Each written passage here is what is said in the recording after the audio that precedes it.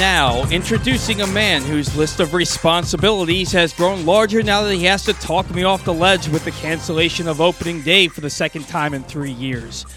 Existence, well, what does it matter? I exist on the best terms I can. The past is now part of my future. The present is well out of hand. He is Glenn Clark. Good morning. It is Glenn Clark Radio. I'm Glenn Clark. He's Paul Valley. Much to do on a Wednesday edition of the program. We will talk about the baseball situation, of course.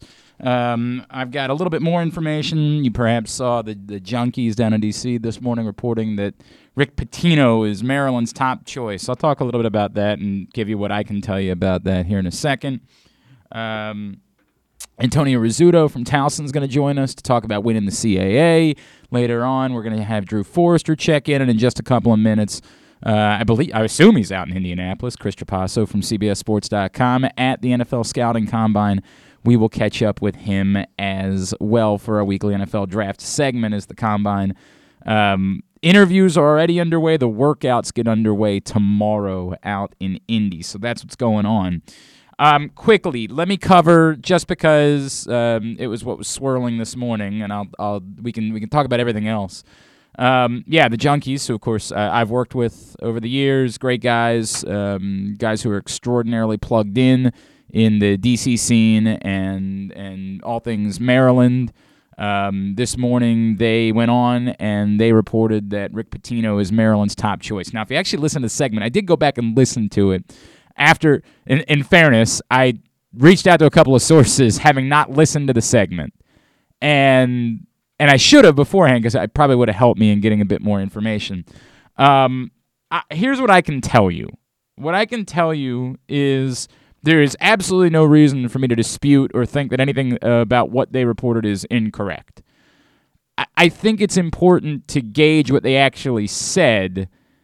And what they actually said was, this is in terms of what the donors want and the people whose money matters. And the reason I say that is only because when I ran it up the flagpole with one of my sources, all I got back, no denial, no anything along those lines, all I got back was this: keep in mind the donors aren't hiring the coach. And in fact, when I followed up with that, the same source said back to me, hang on a second, I want to make sure I read this correctly. I was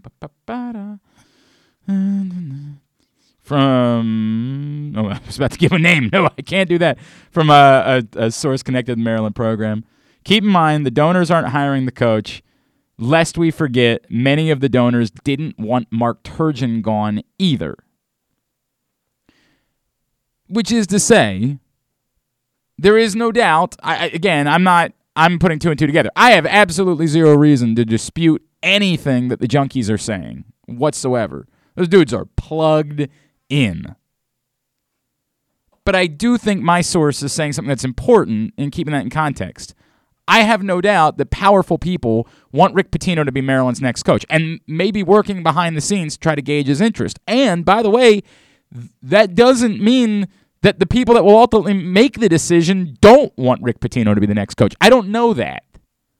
Part of the problem in reporting on this coaching search, and I've talked about it with some friends of mine recently, is there is a little bit of confusion as to ultimately who's going to make the decision. It's easy to say Damon Evans is going to make the decision. He's going to make the hire. It'll be tied to him. But he has to do it in concert with other people. He can't, if the university president says no, he can't hire that person. I don't know enough about the relationship between Damon Evans and Daryl Pines to know with certainty that whoever Damon Evans chooses, Daryl Pines is going to capitulate, say, yep, I trust you, your guy. I just don't know enough about it, and I've tried poking around about it, and I haven't gotten enough information about that. I also don't know if Damon Evans isn't just going to say, I'm going to trust whatever a search firm tells me. Be damned what anybody else thinks. I'm going to choose to trust a search firm. And the reason you would do that is, well, there's a couple of reasons. One, it might allow you to pass the buck if it doesn't work out. Well, hey, I was just going with what the search firm said. Two, you might say, genuinely, there's no reason for me to believe that I am more qualified to hire a coach than a group of people who do this. There's a lot of things in there. I don't think that's the case. I think if you're in the role of an athletic director, you believe that you are plenty capable of making this decision. But you like to listen to the opinions of others. And the money people do matter. I mean, we got to deal with that. They matter to some extent. Because you still need to get a practice facility built. You can't just piss them off. You don't like this guy? I'm hiring him anyway. Like, they have to be on board to some extent. What that doesn't mean is you have to hire the guy they want. As was pointed out to me during the Turgeon situation, there were a lot of money people that were very close with Mark Turgeon. Important money people that were very close with Mark Turgeon. But most of them, it was more important to them to have access to the program than who specifically the coach was. And whoever the coach is going to be, their money will probably remain because they care more about the program than the person. I say this not knowing specifically. I wasn't given that information yet. Literally, I saw this pop up this morning, and I made a couple of calls and texts. I don't know specifically who it is that's pushing for Rick Pitino. If you listen to the Junkies, you can kind of start to read through the dots. And if you know the inner workings of Maryland basketball and who the most powerful people are, you can kind of make some inferences. And somebody would say, well, I don't know those things. Right, I get it. But I'm not going to tell you that because I don't know it either. But I could make some inferences based on the people the Junkies were talking about. And knowing what I do know about the Maryland basketball program. And I don't think that's dismissible.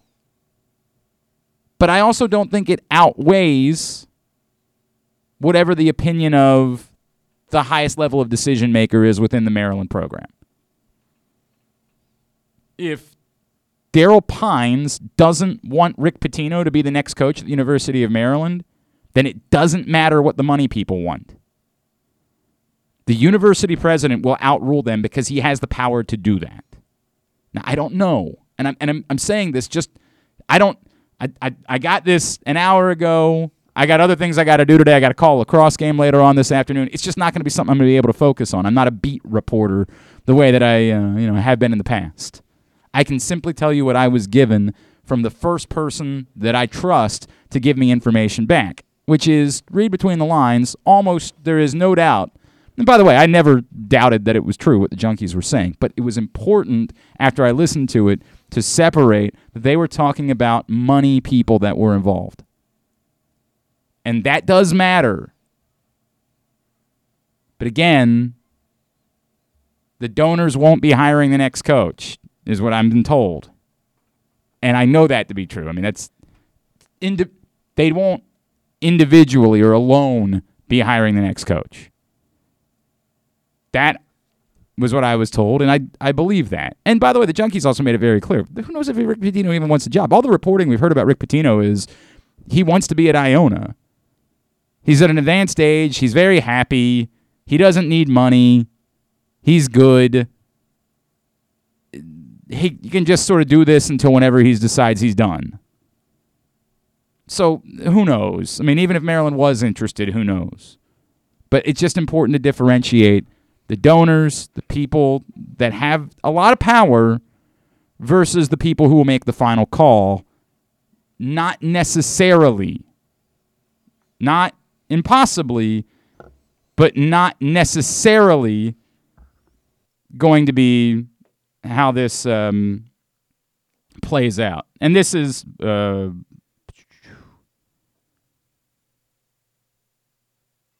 okay. And I just got another, just for the record, and I'm not going to say anything more about it, but I just got another text. And it's a fair reminder. I'm gonna leave it alone for a second, but it's a fair reminder to sort of follow up on what I just said. Just because the people with the money want something, that doesn't mean that's what happens. And there are plenty of examples in Maryland history of that not being the case. I was just reminded of Mike Leach being someone that money people wanted to hire as the football coach, and Mike Leach did not become the next football coach. It's not that they don't matter or that they don't have say or that they don't have power or influence or anything along those lines. They're just not the ones that hire the coach. So that's all. I'm not disputing anything the Junkies said whatsoever. What they said, true.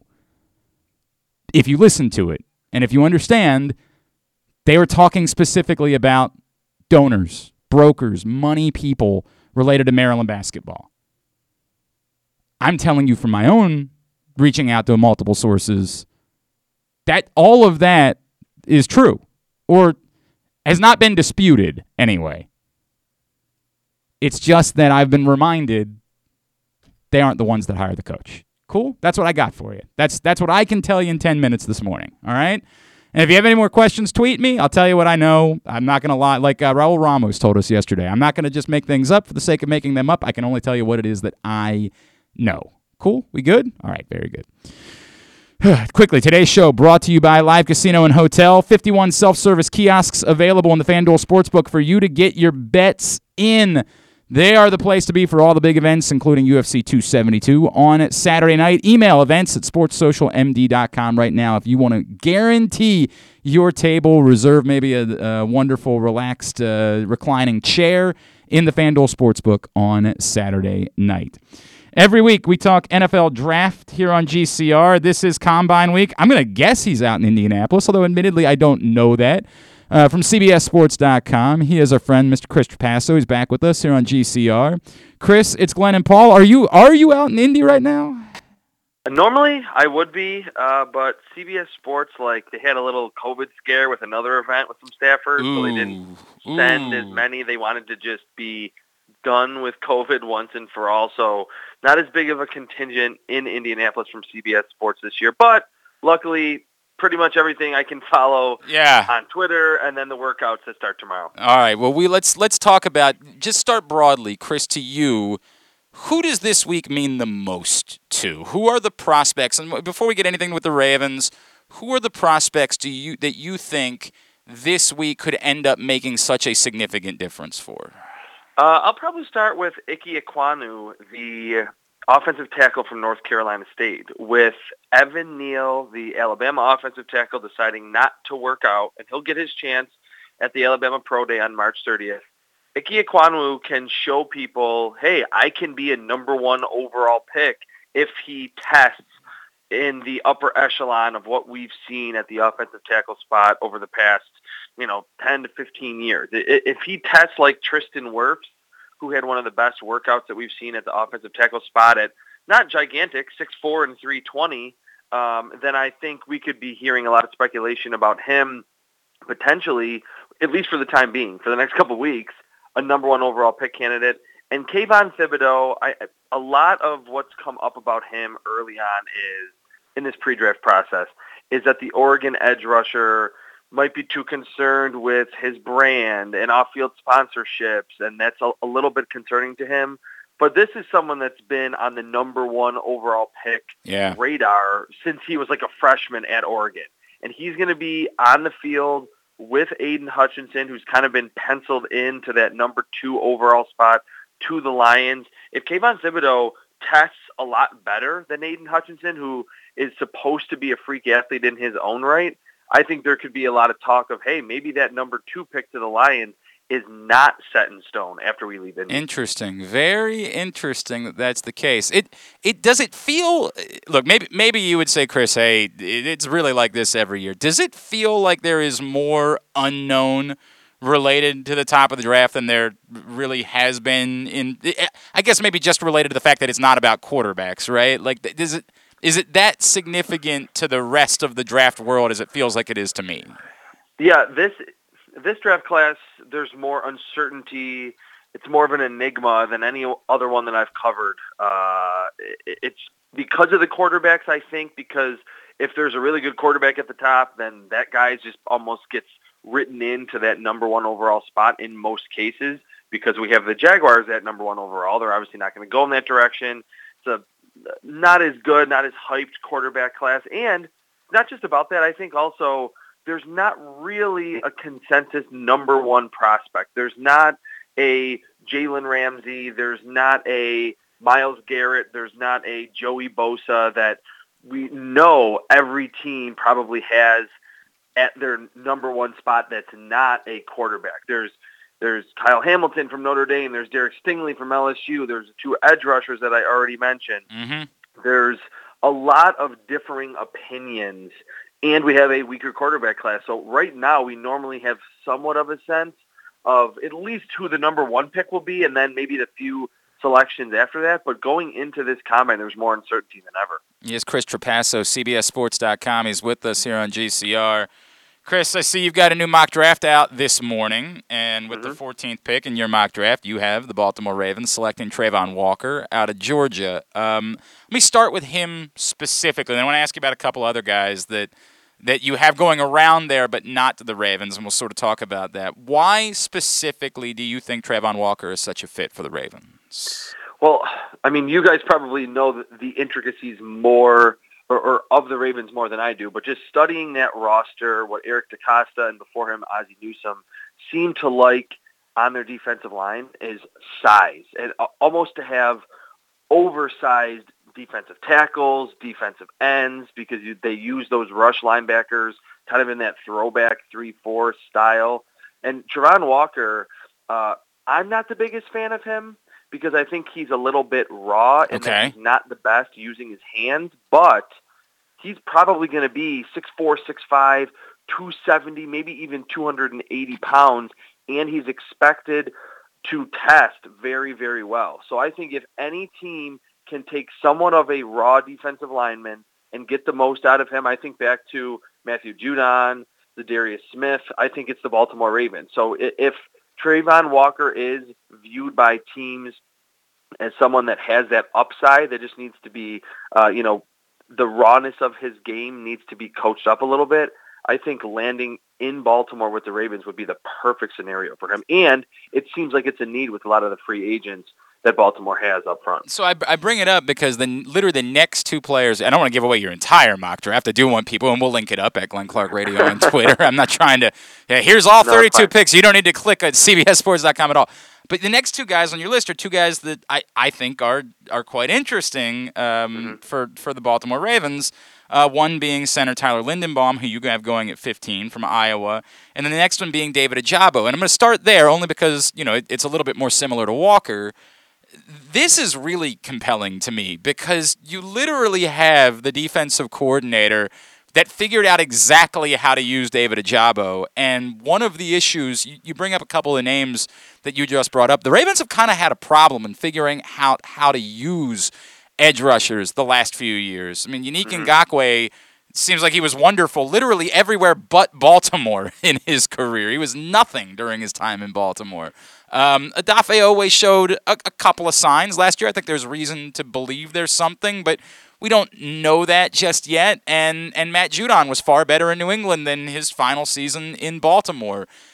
The presence of the defensive coordinator that figured out exactly how to use David Ojabo, it's hard for me to shake the idea that shouldn't that weigh a little bit more in terms of what the Ravens might do at 14 if David Ojabo is sitting there?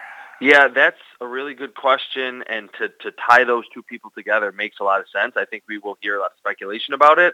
And do I think McDonald will definitely be, quote-unquote, standing on the table for David Ojabo if the board fell this way? Absolutely. But I do believe that with Calais Campbell, a free agent, Brandon Williams, a free agent, Derek Wolfe up there in age at this point, it seems like, again, I've kind of from afar. Yeah, a greater need. I hear what you're saying. Yeah. Right. I think it's a greater need, and Travon Walker kind of fills exactly what the Ravens want. And, for as much as defensive coordinators, offensive coordinators, and certainly head coaches play a pretty big role on draft night, ultimately the general manager is the one who builds the team.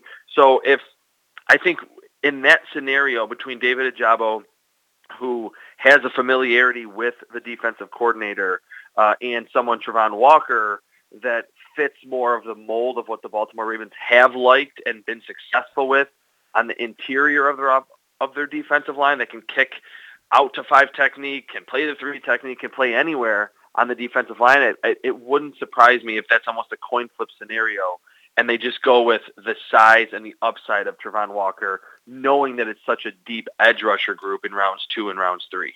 And then Lindenbaum is fascinating to me because, like, for us to be talking about a center this high in the draft, the guy's got to be really, really good. And that's everything that I'm getting is this guy is that good. With Bradley Bozeman presumed to be moving on from the Baltimore Ravens, they have this massive need at center. If this guy is this good that we're talking about him in a top 16, type of scenario, doesn't that feel like it sort of fits a very important need for the Baltimore Ravens too?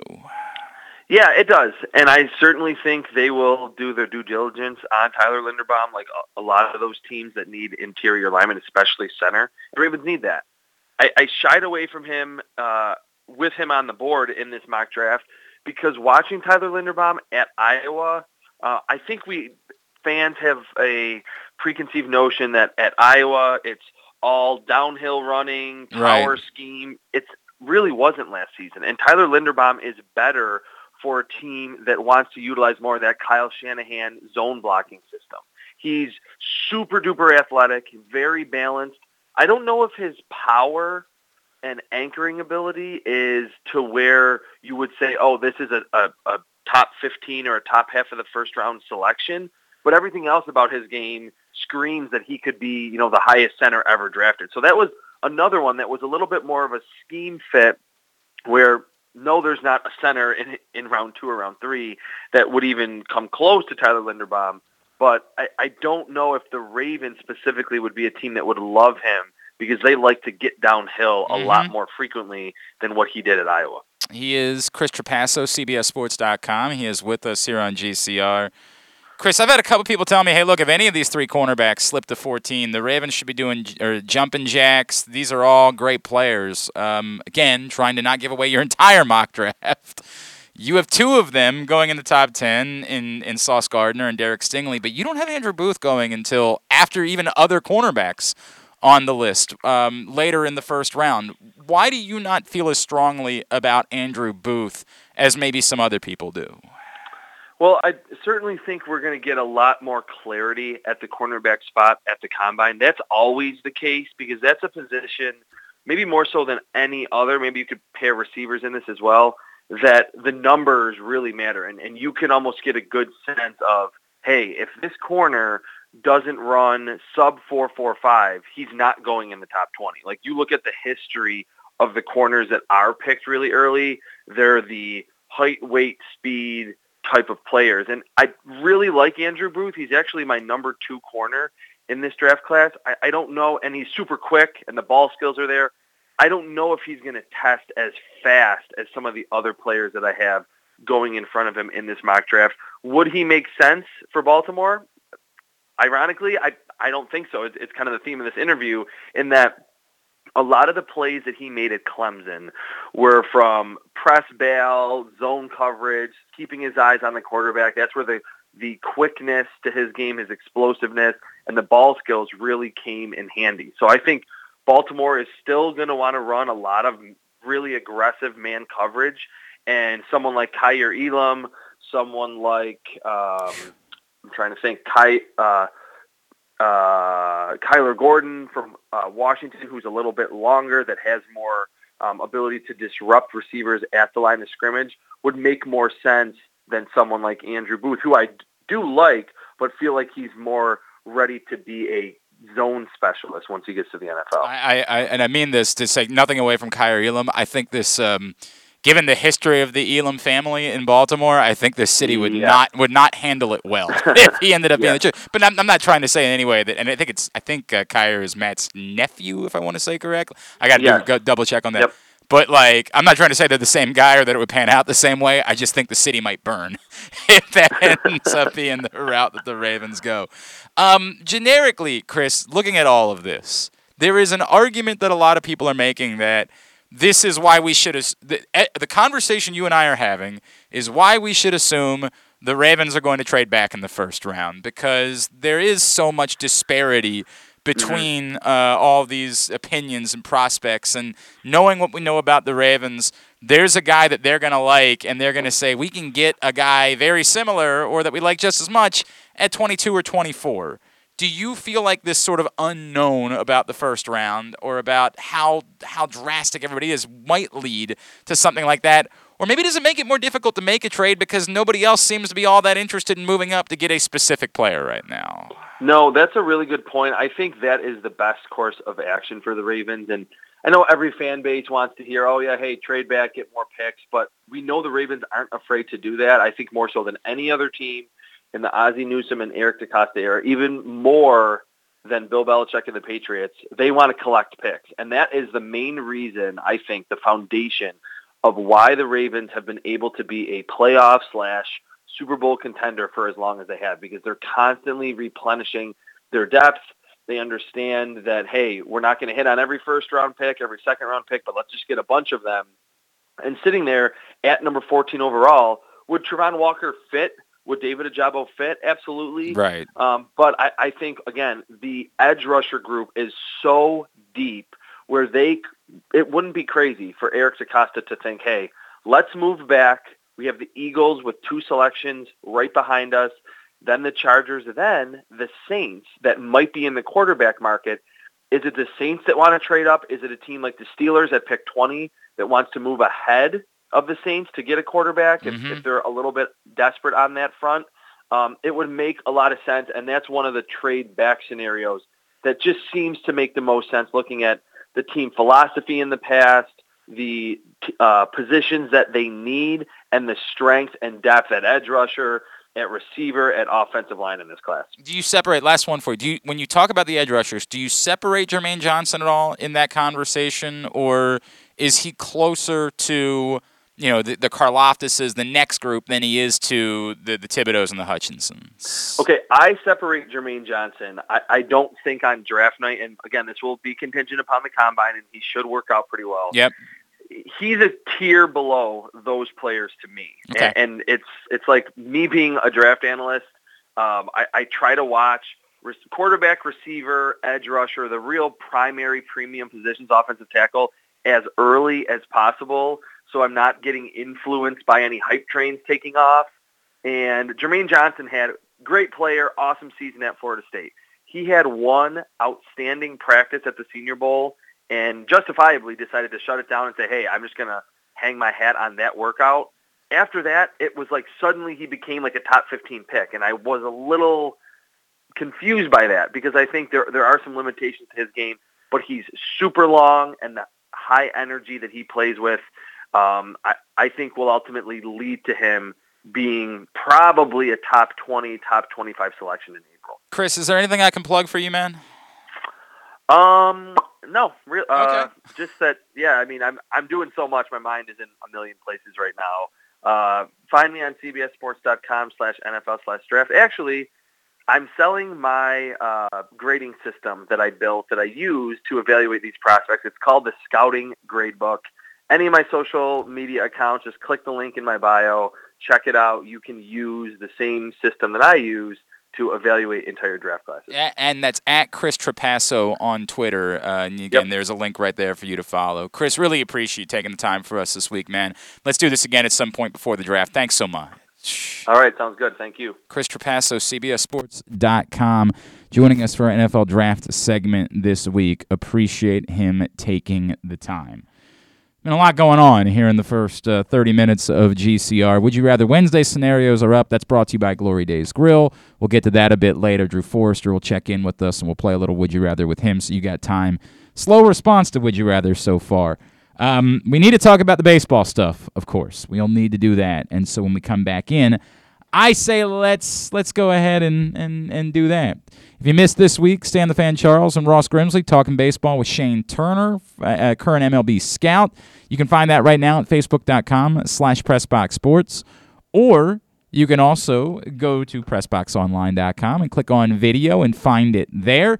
Coming up tomorrow night, Stan the Fan Charles back in action. Of course, every Thursday, he and Gary Stein talk to newsmakers in the world of sports. So Bruce Cunningham, who is actually scheduled to join us tomorrow. And it's just a weird scheduling quirk. He's scheduled to join us tomorrow morning in studio here on GCR, and he's scheduled to join Stan and Gary, and they'll have very different conversations, no doubt. So you'll want to make sure that you check out both with the legendary Bruce Cunningham. That's the schedule for this week. It's Glenn Clark Radio. That first sip. That first bite. Start your day off right with a delicious breakfast at Royal Farms. Choose from a fantastic selection of fresh Royal Farms breakfast sandwiches and top it off with a rich hot cup of the freshest coffee in the world. At Royal Farms, breakfast is available day and night. It's the freshest breakfast in the world. Real fresh, real fast. Royal Farms.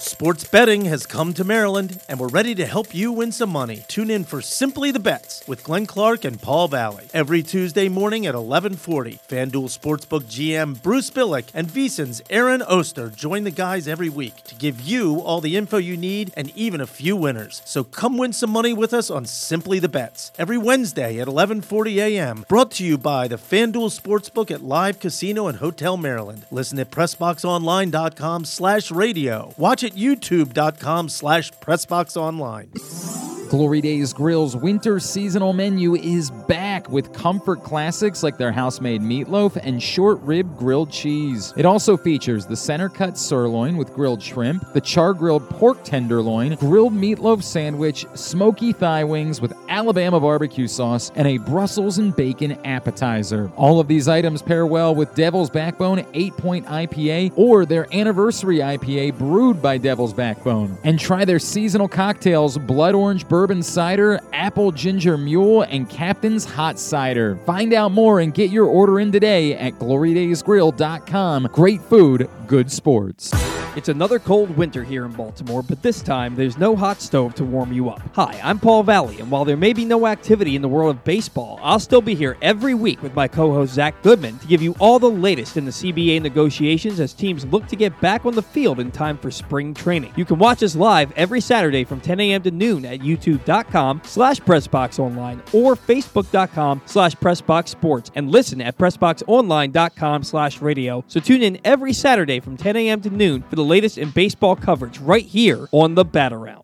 We can't imagine why you'd want to, but you can watch GCR live. It's at facebook.com/PressBoxSports and try to guess whether these guys are wearing any pants. All right, back in here on GCR. John, you of all people understand that Would You Rather Wednesday is a game. Please don't try to Kyle this up. Stop.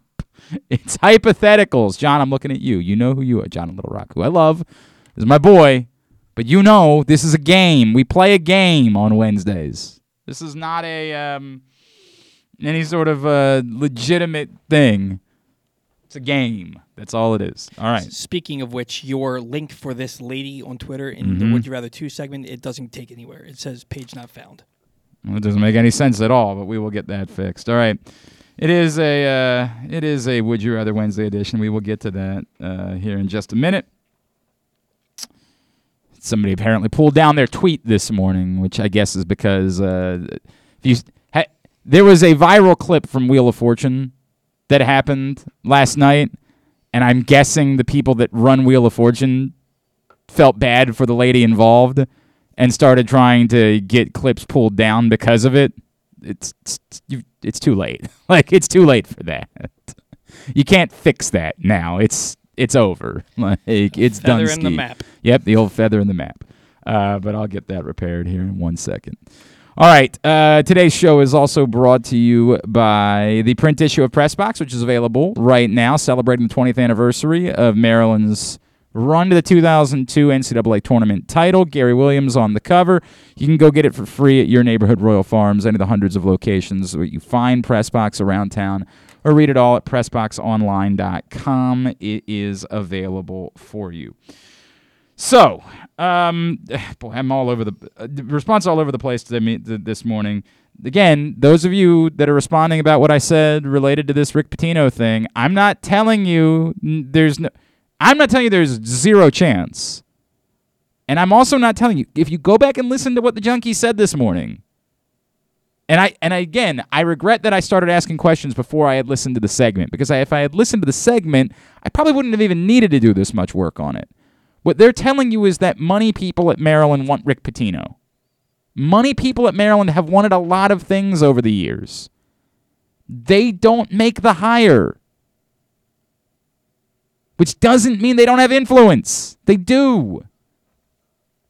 I have been told now by two different sources, not no, but essentially why it's extraordinarily unlikely, and that doesn't even really touch on the Rick Pitino side of it, which is that he might not want it anyway.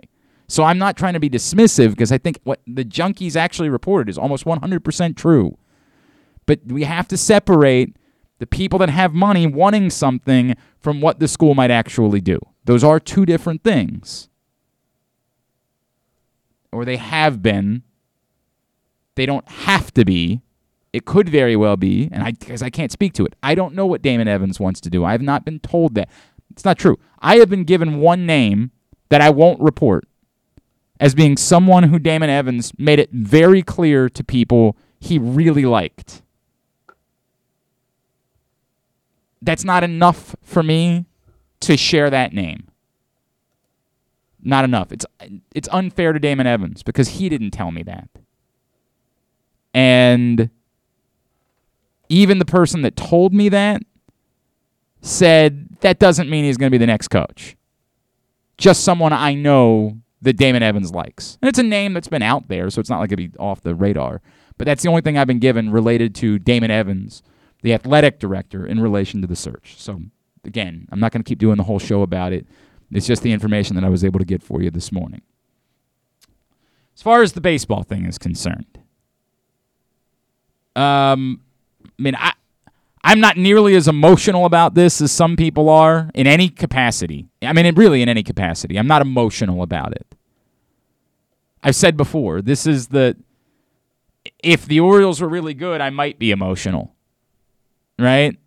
Like if I was waiting for something that was special, I might be angry, I might be bothered. It's tough for me to feel that way because the Orioles aren't good. Because I'm not likely to have the same connection to baseball that I do when the Orioles are good. Am I disappointed by it? Sure. Is all of it hogwash still? Yes. This thing where we're over-dramatically reacting to the commissioner canceling games. The games can come back. I know this is hard for people, but if I'm the players, I'm not agreeing to something that doesn't give me the games back. You still have to work out a CBA. And if I'm the players, there's no world in which I just say, so you're going to pay me for 6 less games? Cool. You're asking us to take another concession? Awesome. Sign us up. This is all posturing. We want you to seem like the bad guy, so it's your fault the fans are losing games. Well, no, you're the one that canceled them. It's nothing to do with us. We're ready to play. This is all nonsense. Now, if your fear is that a deal's not going to get done for some time, that's a different conversation. A deal might not get done for some time. That's a different problem altogether. There is a real issue that exists where the sheer numbers, particularly related to CBT, appear to be far enough apart that it might not be for a while that a deal gets done. And this might end up seriously impacting the season because there is a point at which there's a quote-unquote point of no return. There is a point at which you can't get 162 games in. That day is not today. That is a fabricated nonsense thing that the owners and Major League Baseball are pushing.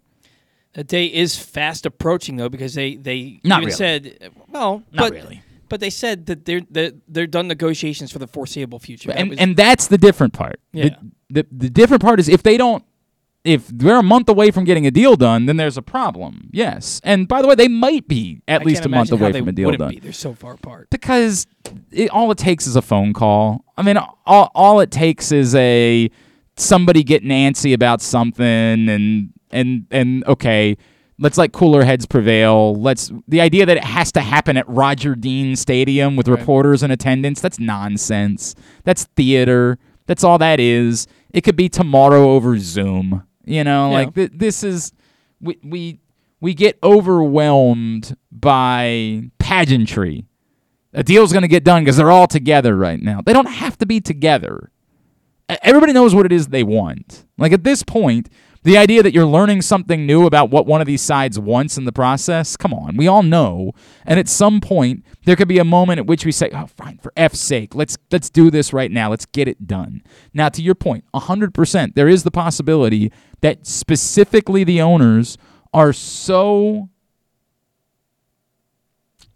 desirous to force their hand that they refuse to go back to the table because they want to portray the picture of the sport is not profitable, so we don't care if the games are played or not.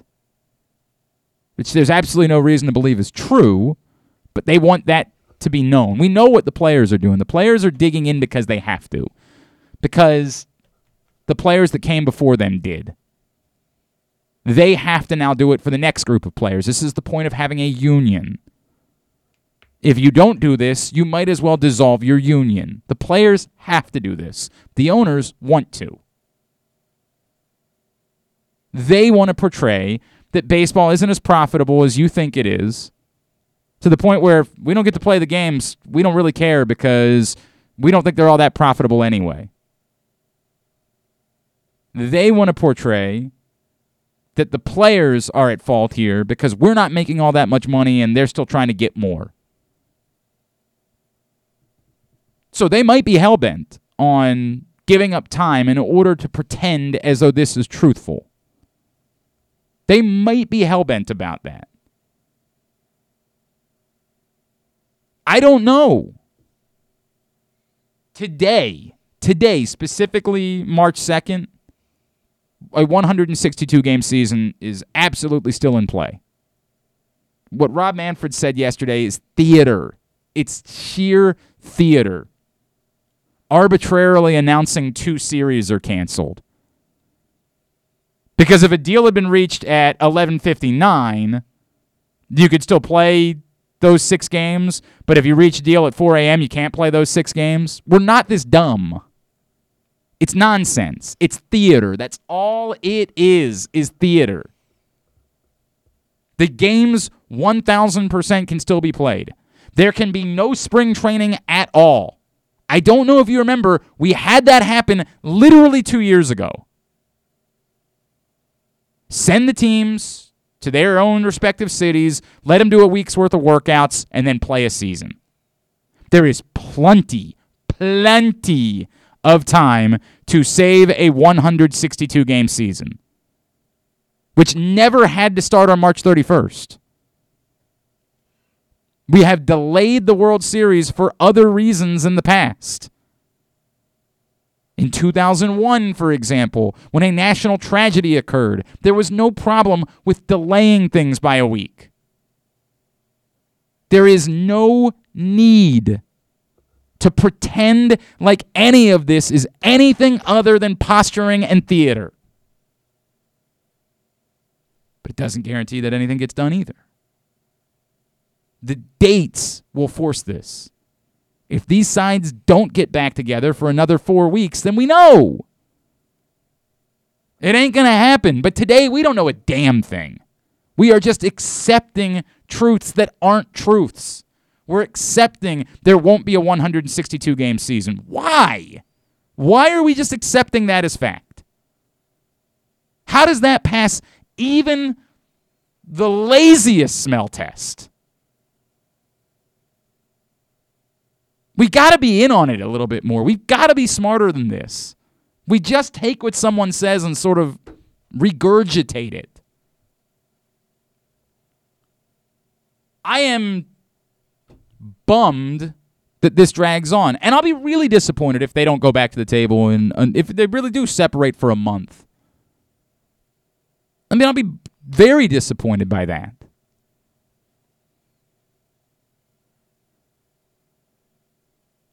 Does it ruin the sport? Is it worth the loudest of the screaming that we hear?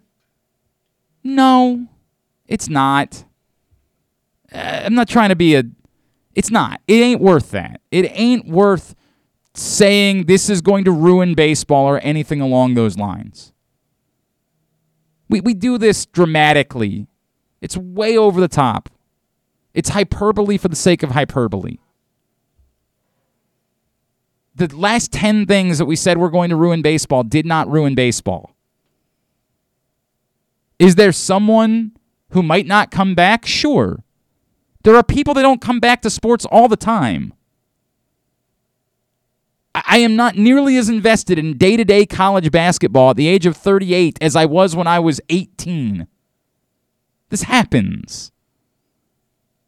But hyperbole for hyperbole's sake is nonsense. Let them do that somewhere else. It sucks.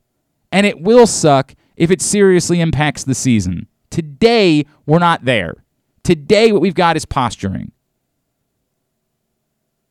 Today, we have theater. Today, we have, call it like it is, nonsense. Well, we have no choice. We just have to cancel these games. The F out of here. I don't have to do anything. You have to cancel spring training games because they were supposed to have started by now. You have to cancel those. And that's a bummer. As I've said a million times, it's a bummer for the people in Florida. It's a bummer for the people in Arizona.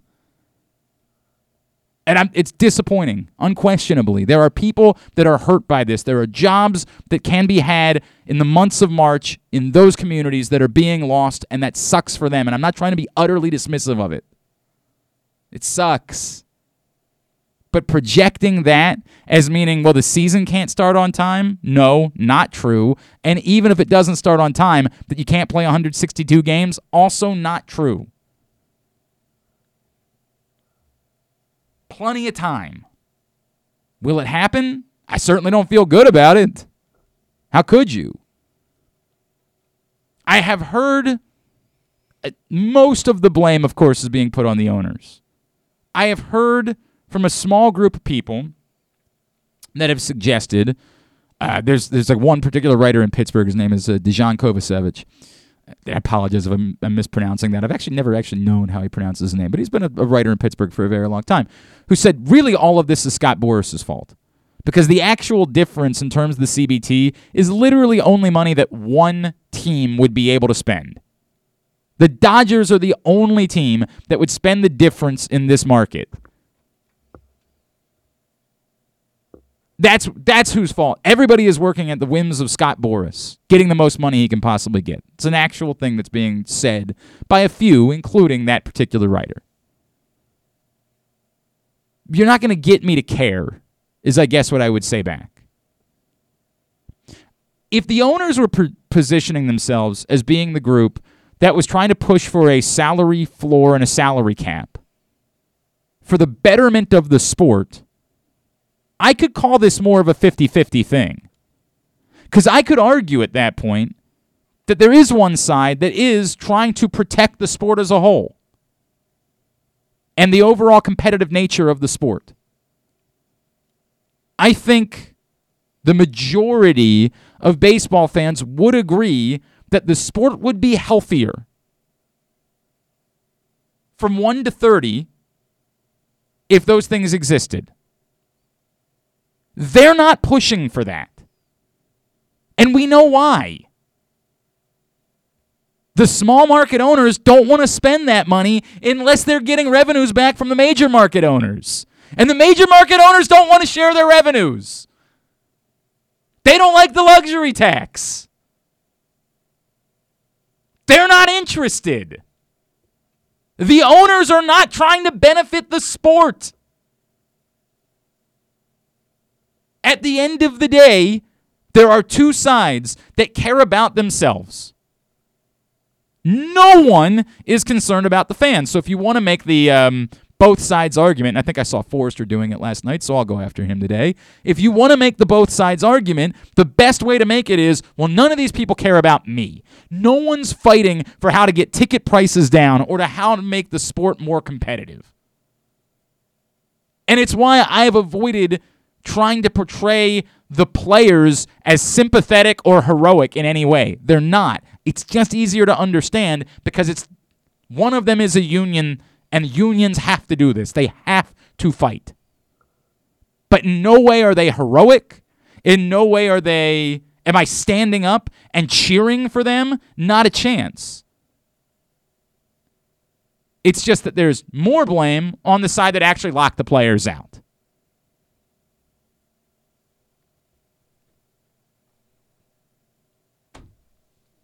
I hope it gets fixed. I hope it does. I do. Even when I said about not being as angry and emotional as other people, I still hope it gets fixed. I don't want there to be no baseball this season. That would suck. Even in a place where we don't think the baseball's going to be that good, I still want to watch Adley Rutschman play in the major leagues. And Carlos Correa, of course, is going to become a Baltimore Oriole. Yep. I still want that. How could I not? How could I not? But I don't feel more emotional today because of that. We'll get there. Again, 3 weeks down the road, there's been no movement. We got our answer.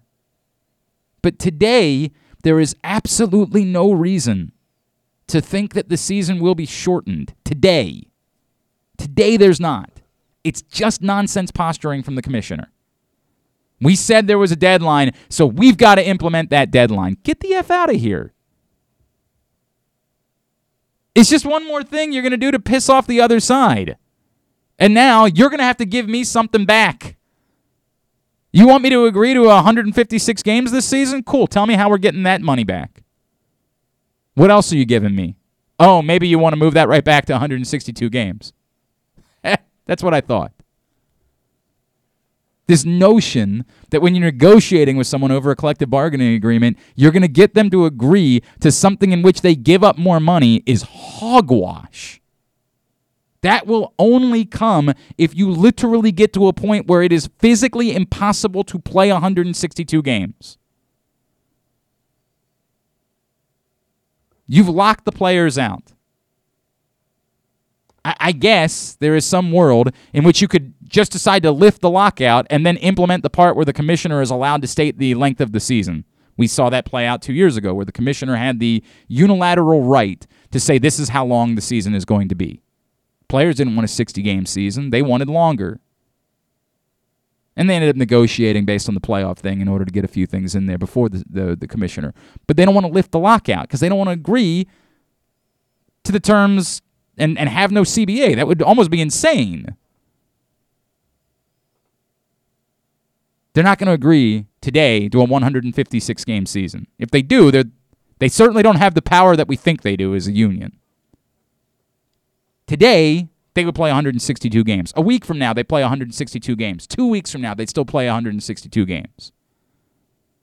You have to get a point where it becomes impossible. If on April 1st they come to an agreement, they could absolutely implement the season starts on April 15th and we push it back 2 weeks and play the World Series into November in order to get a 162-game season in.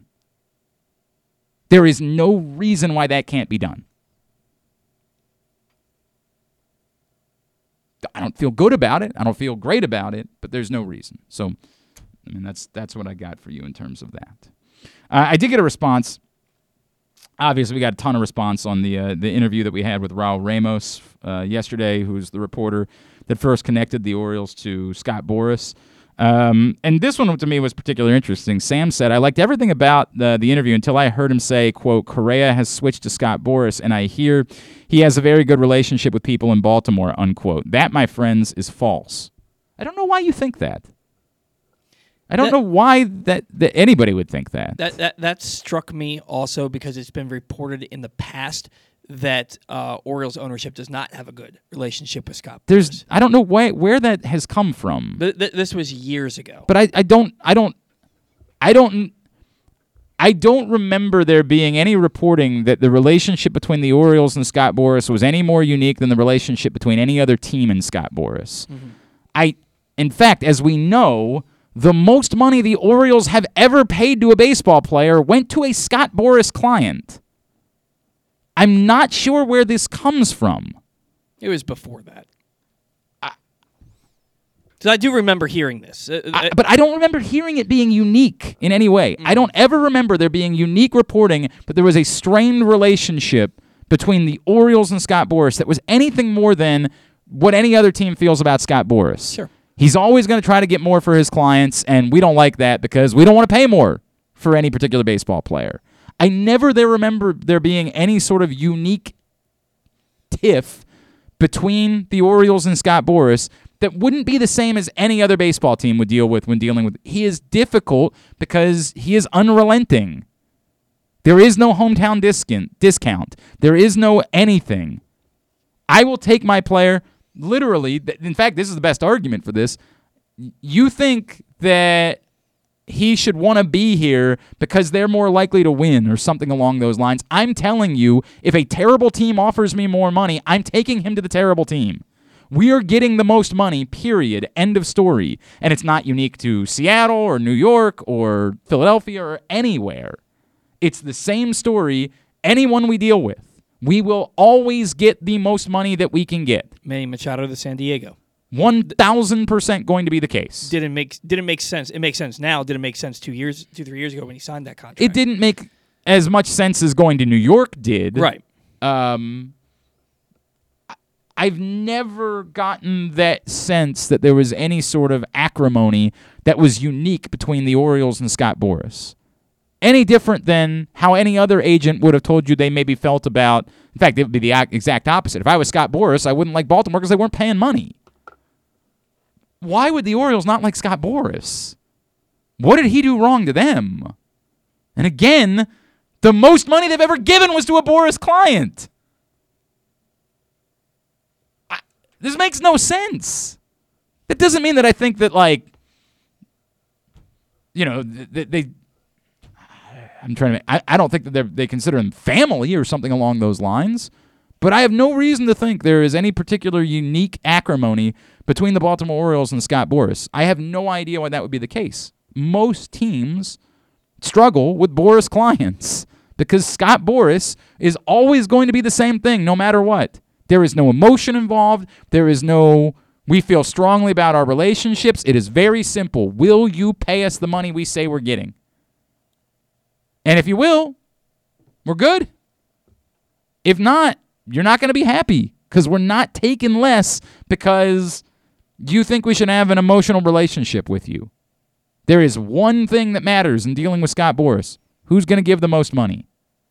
So to the point, if the Orioles are the team, and again, I don't know, I'm only basing it off Raul Ramos. If the Orioles are the team offering $350 million to Carlos Correa and no one else is, you know who Carlos Correa is going to play for?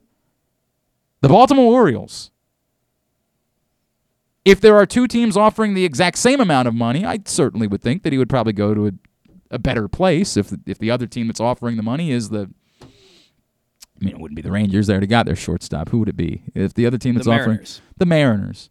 I mean, that would be unique, right? Like, if it's the same money, I don't know how much drastically better he feels like the situation is in Seattle. I don't know. I mean, they were only a game out of the playoffs I hear you, but I don't know long-term that he feels like the Mariners are the place where you want to be for 10 years. Yeah. You know what I mean? Like, I don't know. I just don't know. If it was the White Sox, and again, I get why that wouldn't make a lot of sense, but if it was the White Sox, of course, I'm going to go to the White Sox. Unless he just hates Tony La Russa, you know what I mean? Like, it'd be different. But if one team is offering the most money, this is Scott Boras that we're talking about. They're going to where the money is. And end of story, kind of on that one.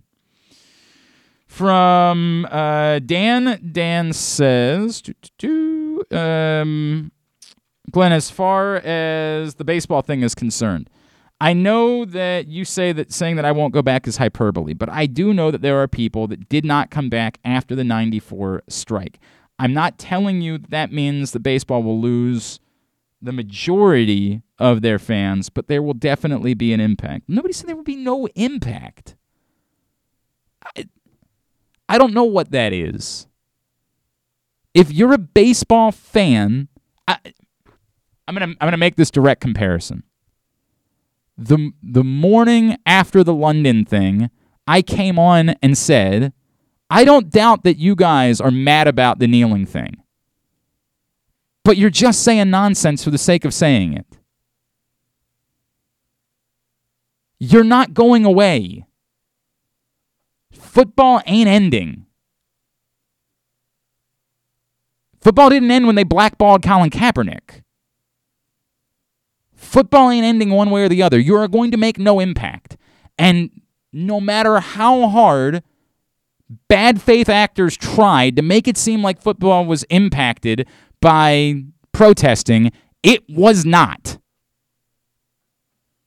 It is the most powerful entity in the entire country, the NFL. It was not remotely impacted, which doesn't mean there might not have been a person who didn't go back to a game, but somebody else did. It was, at best, collateral damage. Negligible is more the way to say it. The damage was negligible.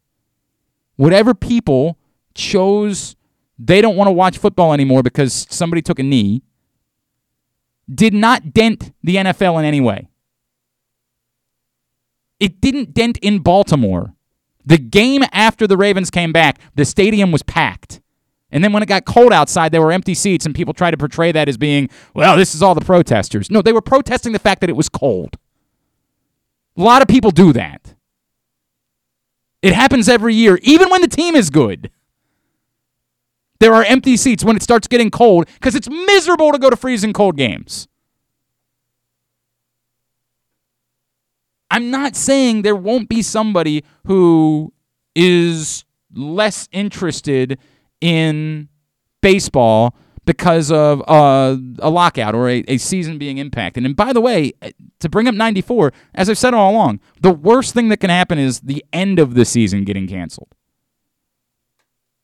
If this cost the entire season, that would be a problem. There's no getting around it. That would be an issue. But to be abundantly clear,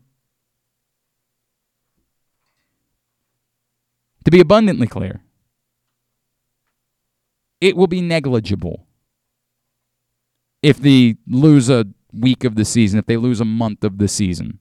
Baseball will start again. You already know all of these things. You already know the owners are wealthy beyond your wildest imagination. You already know the baseball players are making a ton of money. It's not like anything is changing. You've decided to like the sport. We can be as dramatic as we want to be about it because we feel like we're being wronged. But don't pretend like suddenly the country is going to boycott the game of baseball. Stop. We're just saying things to say them because we want to believe that that makes our voices heard. It sucks. It's a bummer. It's wrong. Say whatever you want to say. But this will do irreparable harm to the sport. Stop. Stop. It's just hyperbolic for the sake of hyperbole. Because we want to make something seem more dramatic than it is. Telling me right now, how many people you think would be if the Orioles play, if Adley Rutschman's first game was on April 15th, how many people do you think would be in the stadium? 40,000. Something like that. If Adley Rutschman's first game is on June 1st, how many people do you think will be in the stadium? 40,000. That's it. Stop. It's just hyperbole. When we come back in, we're going to have to move some things around. Antonio Rizzuto from Towson is going to join us in just a few minutes. We'll get the Forester as well a little bit later on. That's all on the way. Hour number 2 of today's program is brought to you by your local Toyota dealer and buyatoyota.com. Whether your focus is luxury and comfort, convenience and technologically advanced connectivity, sporty performance and aggressive styling, we've got the perfect Highlander for you. Check out buyatoyota.com for deals on new Highlanders from your local Toyota dealer today. It's Glenn Clark Radio.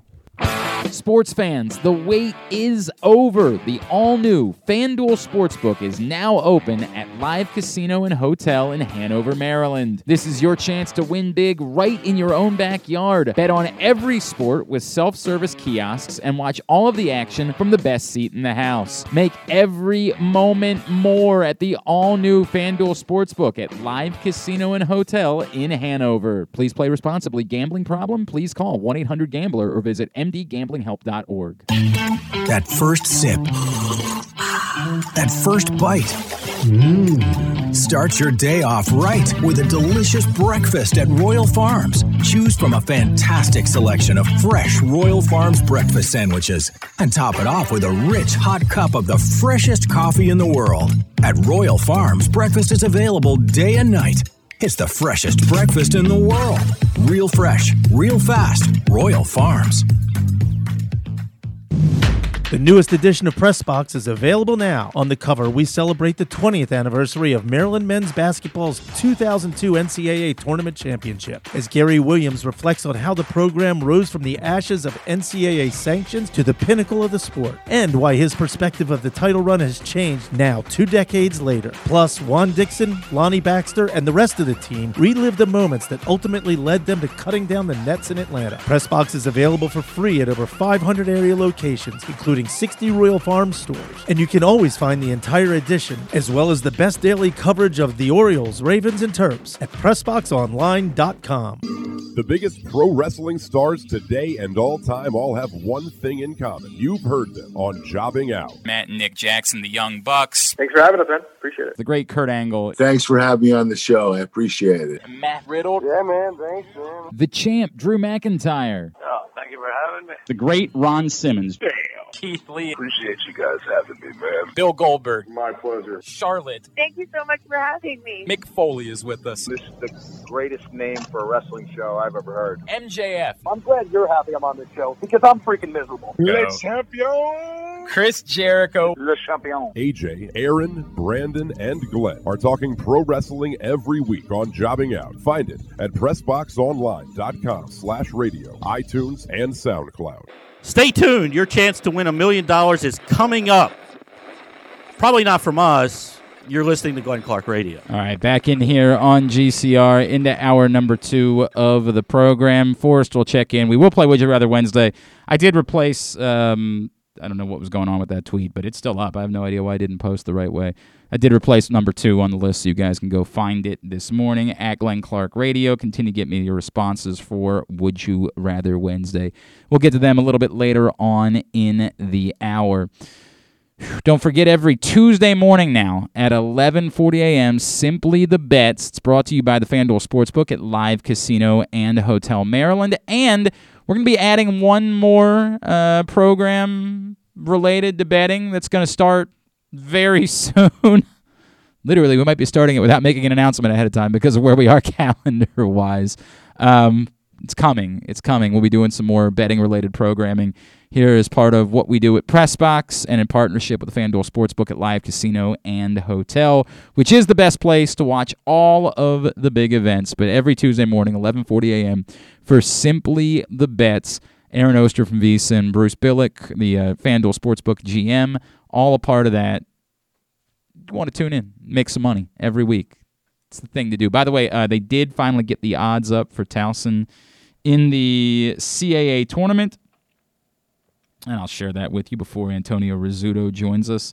I believe the numbers are actually a little bit better there than they were in some other places that I was looking, so if you have been itching to get a bet in, you're a Towson fan, and you want to sort of ride that, it's plus 140 for Towson in the FanDuel Sportsbook at Live Casino and Hotel. Hofstra, the second favorite, at plus 350, then Charleston at plus 750. Interesting enough, Wilmington, who Towson was battling all season for the title, ended up splitting the title with Wilmington, the sixth favorite at plus 1,100.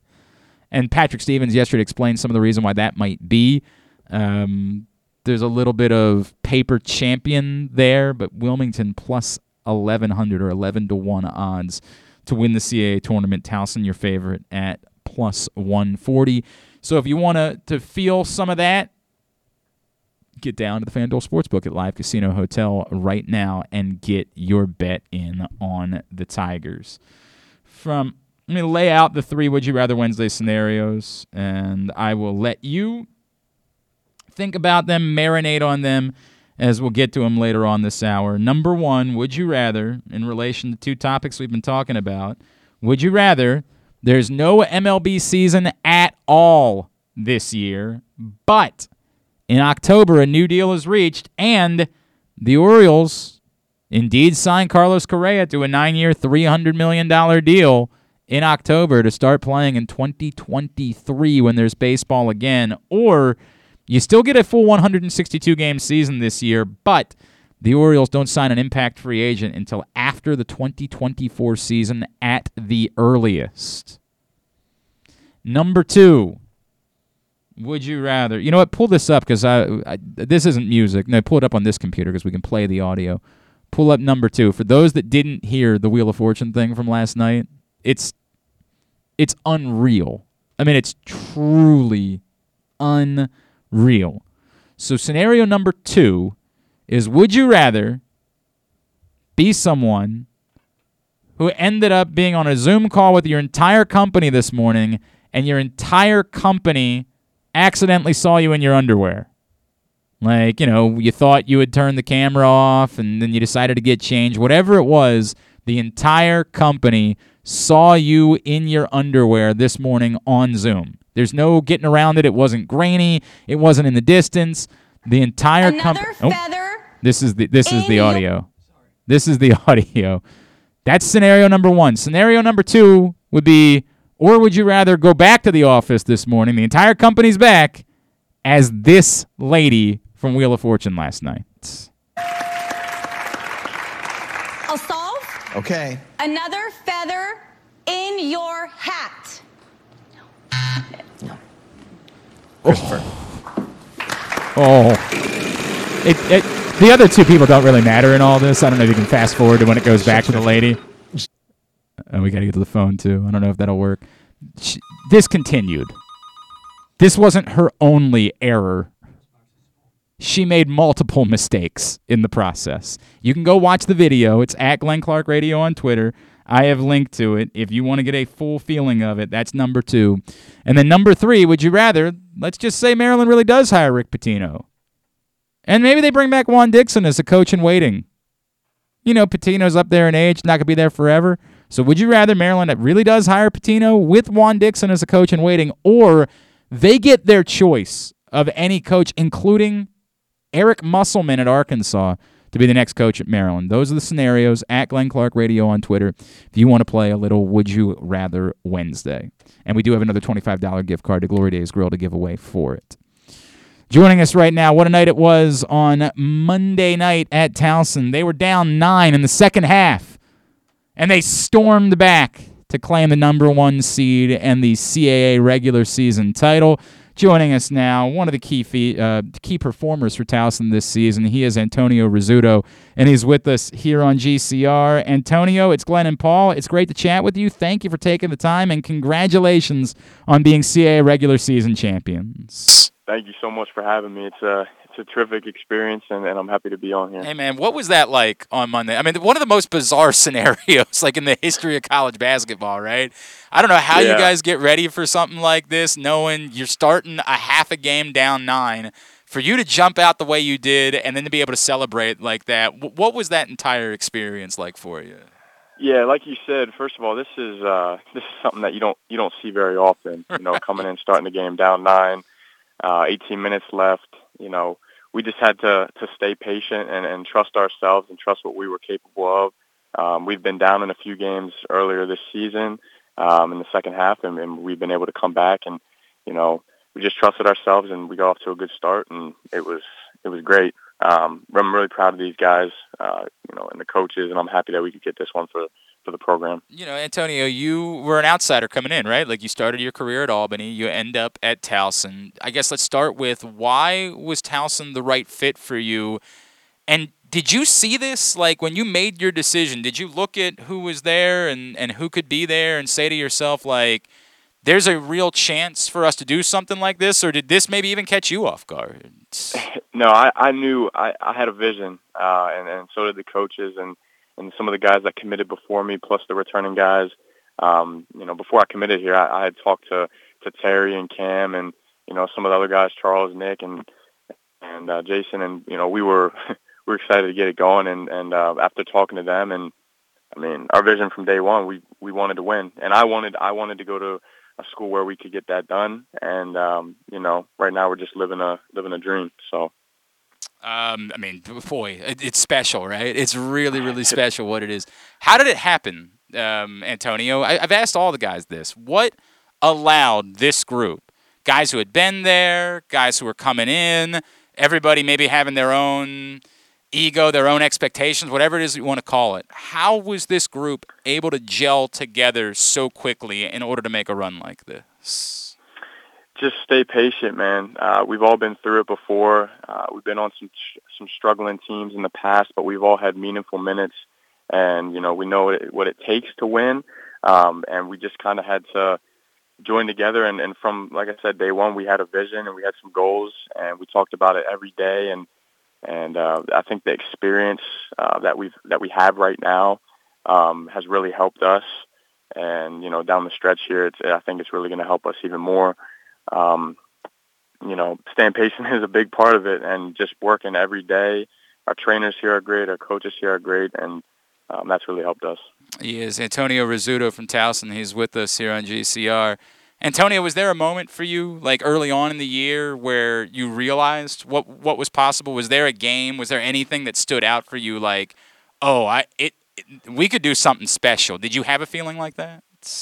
When we played Ohio State, yeah, the way these guys were, the way this team was, and I know we fell short that game, but the composure that we had and the talks that we had at halftime and throughout the game, I mean, we really thought we could have got that one, and I think from that point we really realized what we're capable of, and we've just been rolling since, and obviously we had a little block later in the season when we played Northeastern, very good team, and after that game we came together and said, listen, man, like, this is what we got to do in the future, and we stayed true to that, and we've been playing that way ever since. You say you came together. I mean, dude, you guys are dominant.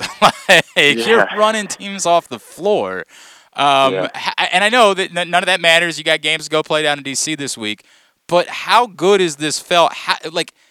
Can you explain how it goes from, no, we're pretty good, we're pretty competitive, to you are literally running conference teams off the floor down the stretch this season? It's a big focus factor, and we got to lock in, and that's what we have been doing, and you gain that focus before you play, and trust each other, and we have a saying, be where your feet are, take it one game at a time, and that really helps. Antonio, you guys now head down to D.C., and for everything you've accomplished, right, like, there's only one way to get into the NCAA tournament. You got to win 3 games in 3 days down there. How do you prepare for something like this?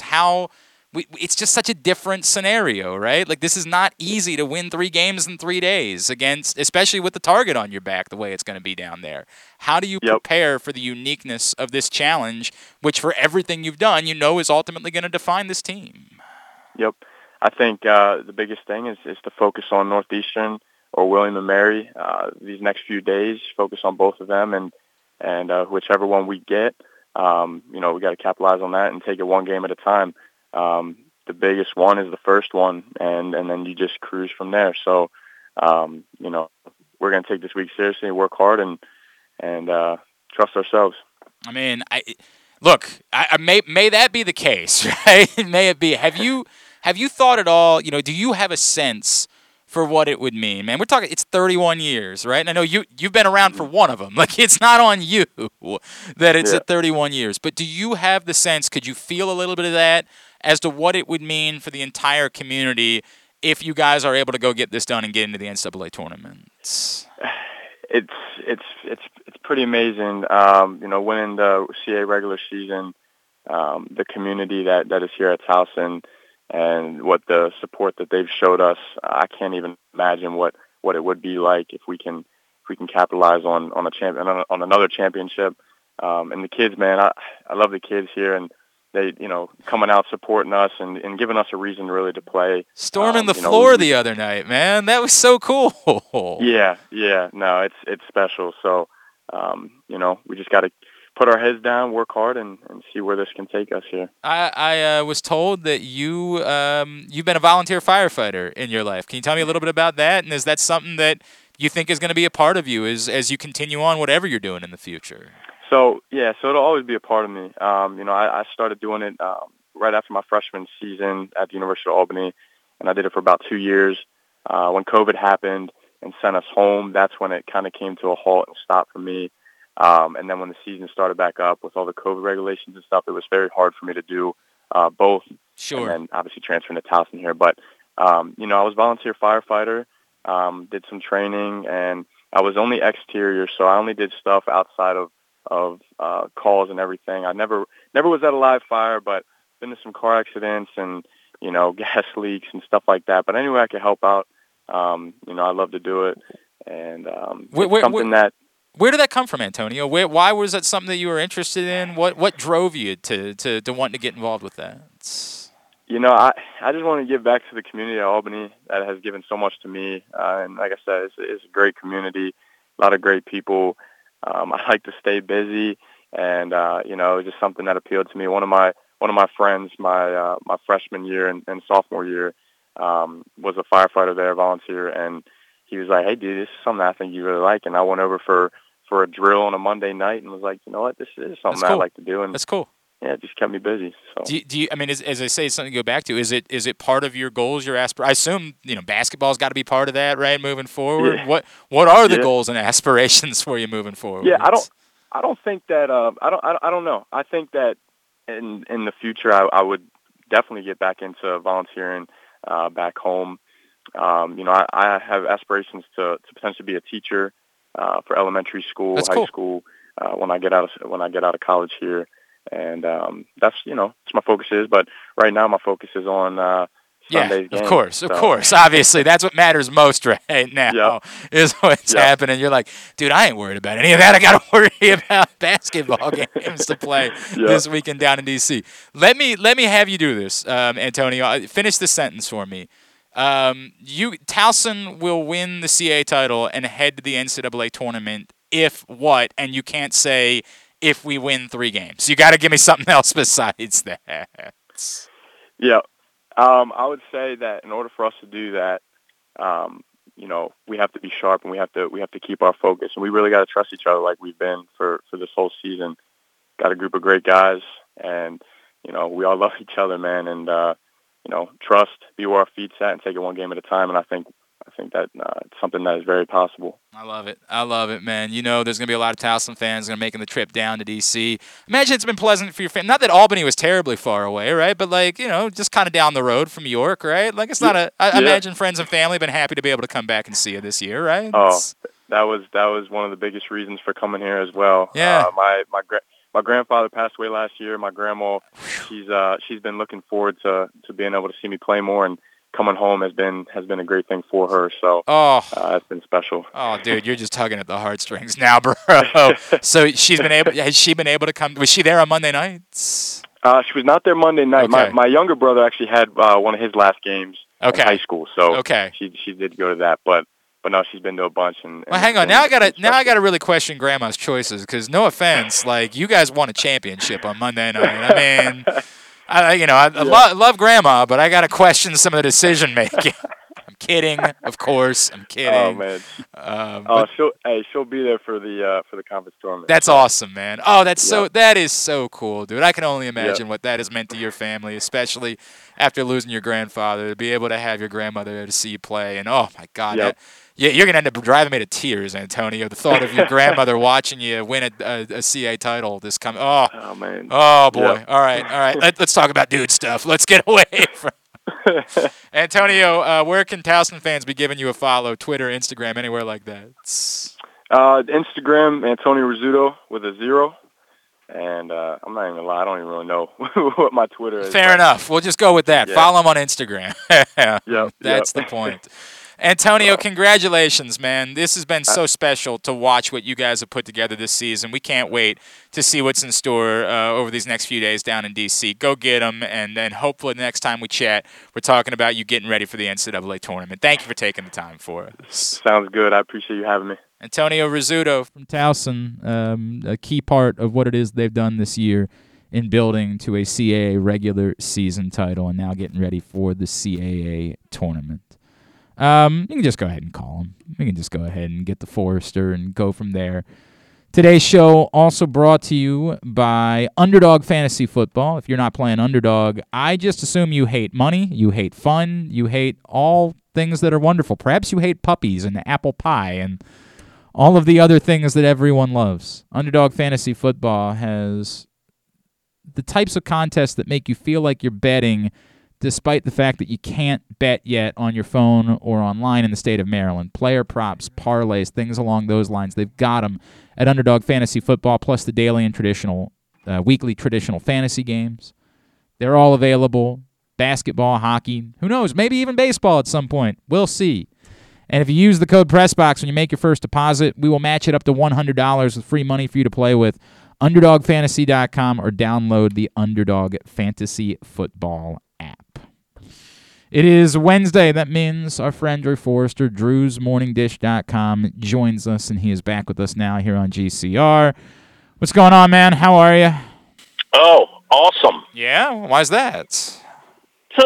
60 degrees. Oh, well, yeah. I mean, today's nice, right? Today is really nice. 70 on Sunday? You kidding me? What's that? He knows I'm 70 miserable. on Sunday?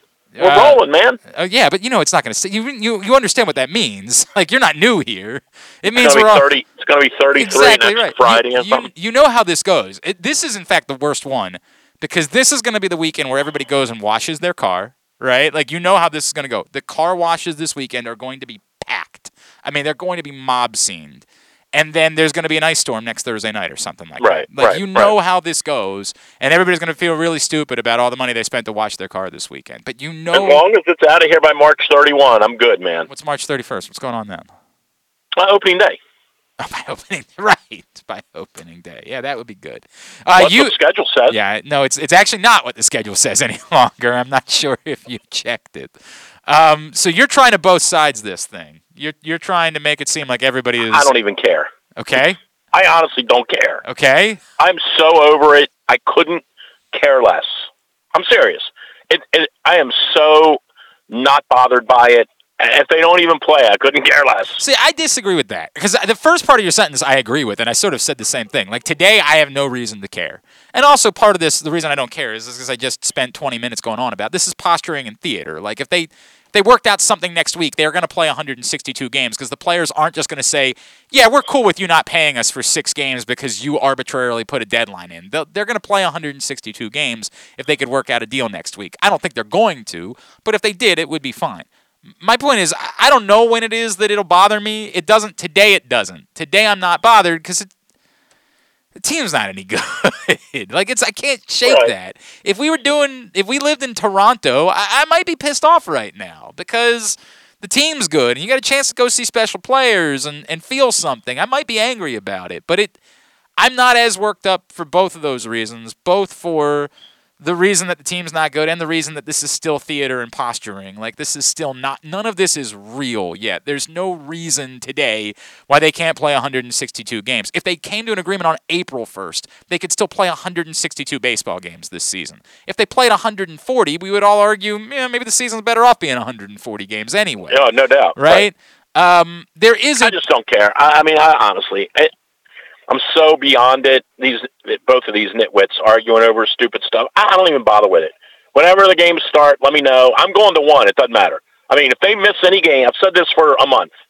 If they don't play on March 31, if this season gets delayed, I'm going to one game, and that's all I'm going to for this year. And that's just going to be that'll be my way of objecting. And I'm going to go to one game. I already picked it out, August 24th. Wow. The White Sox come to town. You come see your boy Gavin Sheets, right? Right. But I'm going to one game, and that'll be my way of, putting my foot down and objecting. And if the season starts on March 31st, how many games would you go to? I think we generally go to between 8 and 12. I mean, I'll go to 2 or 3 with my golf buddies. Ethan and I'll go down there, once a month, twice a month, kind of, sort of. So it's the difference. People say, why don't you just not go at all? And I'm like, no. I'm going to go to one because I want to go to one because I love baseball and I like going with Ethan and it's fun. Well, I'm also not going to go 10. What I just was talking about is, like, we just say dramatic things for the sake of saying them. That's what this industry has become, is let's be as hyperbolic as we possibly can be. This is ruining the sport of baseball, which is nonsense. Like, it's just not. It's not going to ruin the sport of baseball. you're going to go, the day that Adley Rutschman makes his debut in Baltimore, whether it's April 15th or whether it's June 1st, people are going to go. It's going to be a mob people scene. Are going to go. Right. It's going to be a mob scene at the game that day. Because I agree with that. We can I'm still going to watch the games, and I'm still going to write about the games, but, me giving them money, that's not happening in 2022 if they don't play. Here's my question. Why would that be different? What changes your opinion about it? You know that the baseball players are mostly quite wealthy. You know that the owners are generationally wealthy. Why would your opinion about paying money change dramatically based on when the season starts? Well, it isn't. I guess it's not changing based on when the season starts. It's changing based on the fact that these clowns knew for 3 years this date was coming up, and they couldn't get a deal done. And it's just my objection to it. There is zero excuse for this. You guys knew for 3 years this 2022 season was potentially in jeopardy if you didn't get a deal done. So that's just my way of objecting, and I'll go to one game. Normally, normally I would have probably bought my 13 game plan back in December. So it's just my way of objecting, but I'll still watch it, and I'll still write about it, but I'm not going down there and giving them money. But you get the chance to see Carlos Correa live and in person. I don't understand how you could pass that up. I can't wait for that when Houston comes back to town. That'll be great. I don't know if he's going to end up in Houston either. Yeah, he's not going wherever he goes, Cubs or Indians or whoever pays him. I don't know if that's going to be the case. We're not giving him $350 million. I can tell you that. I'm in a weird place with this because of course I agree. And even when we had the reporter on yesterday, I was like, look, I'm going to be skeptical because of course I'm going to be skeptical. They're not giving him $350 million. Now, could Carlos Correa come here for 4 years and $128 million? Maybe. That's not happening. But here's what I would say: is at some point the Orioles do have to decide if they're going to eternally be a poverty franchise or not, right? And if they do make the decision that they're not, and I don't know, right? Because some teams just will forever decide to be poverty franchises. We will never, ever, ever, what was the Dan Duquette line about the international market? God, I can't remember what the term was. We will not negotiate with terrorists. No. Dan Duquette, we made fun of it for years. That they in there inherently don't believe in the international market or something like that. There was a phrase. I thought you were talking about Sid Thrift when he said Confederate money. No, that was a different thing. The phrase that Dan Duquette... Thrift. I know that. I remember that. I'm talking about Dan Duquette. You were 7 years old when that happened. I wasn't 7 years old, Drew. Well, you're pretty close. No, I wasn't 7. Jesus. God, I can't remember what this quote was. And it's getting old. You're getting old. Oh, I'm getting so old. You think you're old? I just hung around the Blast 40 years ago this weekend. I saw that. You think you're old? We all looked around at one another when we were like, everybody in Friday night at the team dinner looked around and went, "Oh my God!" I saw your video. I was like, man. I know you're old, but that made me think you were even older, honestly. And I felt young in the room. Oh, I believe That's the funny thing. I believe it too. That's the funny thing. We fundamentally don't believe. There was some quote like that, and everybody's going to start telling me what it was. Right. At some point, the Orioles have to decide. What are they going to be? Are you going to be the Tampa Bay Rays? Are you going to be the team that never, ever, ever pays a player this amount of money or not? If you've decided that at some point you are, I can make a compelling argument for the Correa thing. I think there's actually quite a compelling I think there are a lot of teams that have never given a guy $350 million. Well, if you're saying 350 specifically, but I'm talking about, just let's go above 200, right? Like how many teams have not paid more than $200 million for a player? And of course, if they give this dude $350, and I realize everyone is probably, a lot of people are going to do this because it's revisionist history. But if they give this dude $350, why wouldn't you have know what they're going to say? Why wouldn't you have just paid it to Manny Machado? Like that, correct. We've talked about that ad nauseum. They're not giving this guy $350 million. You do have to be fair to every layer of the organization is a different decision maker than the one that made the decisions related to Manny Machado. I do have to acknowledge that. But the same people own the team. Kind of. You also know that's not true. Like, kind of the same people on the team. What are you talking about? You have to, whatever we want to say, you have to be willing to acknowledge that there has been a change in who is actually making the final decisions in relation to the organization. That I guess. Has changed. I mean, I guess in terms of the money, I guess you're right. In terms of everything. The final decision is not being made by Peter Angelos any longer, which was the case in 2017. I would agree with that, but I haven't seen any proof Right. This goes back to the fundamental question. Is John Angelos fundamentally going to be different or not? And I don't know the answer. We just don't know yet because it wouldn't have – there has not been the opportunity where it would have made sense for him to spend money based on what it is that they're doing. But there is the logical argument – But I don't think there's anything different. And I could be wrong on this. Right. I almost would say, and, I'm not pressing them to open their books or anything like that, but I would almost say I kind of think their revenue is down. I don't think their revenue is up from 7 or 8 years ago. From 7 I think it's down. I don't know that that's true in that the Masson has certainly not made less money in that time. Oh, really? No, they haven't. They definitely haven't made less money. Even the argument on cord cutting has not yet I don't know about that. Yeah, I would have to... I would have to see that in black and white. I can't tell you that. Believe that that Masson's revenue isn't down. I cannot tell you that as of today, but I can tell you that I had that conversation in the God, when would I have done that? During the pandemic. I mean, since the pandemic has hit, I can tell you it's not down. I can't tell you that it hasn't greatly appreciated, but it hasn't been down. The question becomes, how many more of these things, these Paul McCartney concerts, can they do? There are new revenue streams that they have created related to the Orioles. Digital is becoming new revenue stream. Well, how much money do you really think they're making from that concert?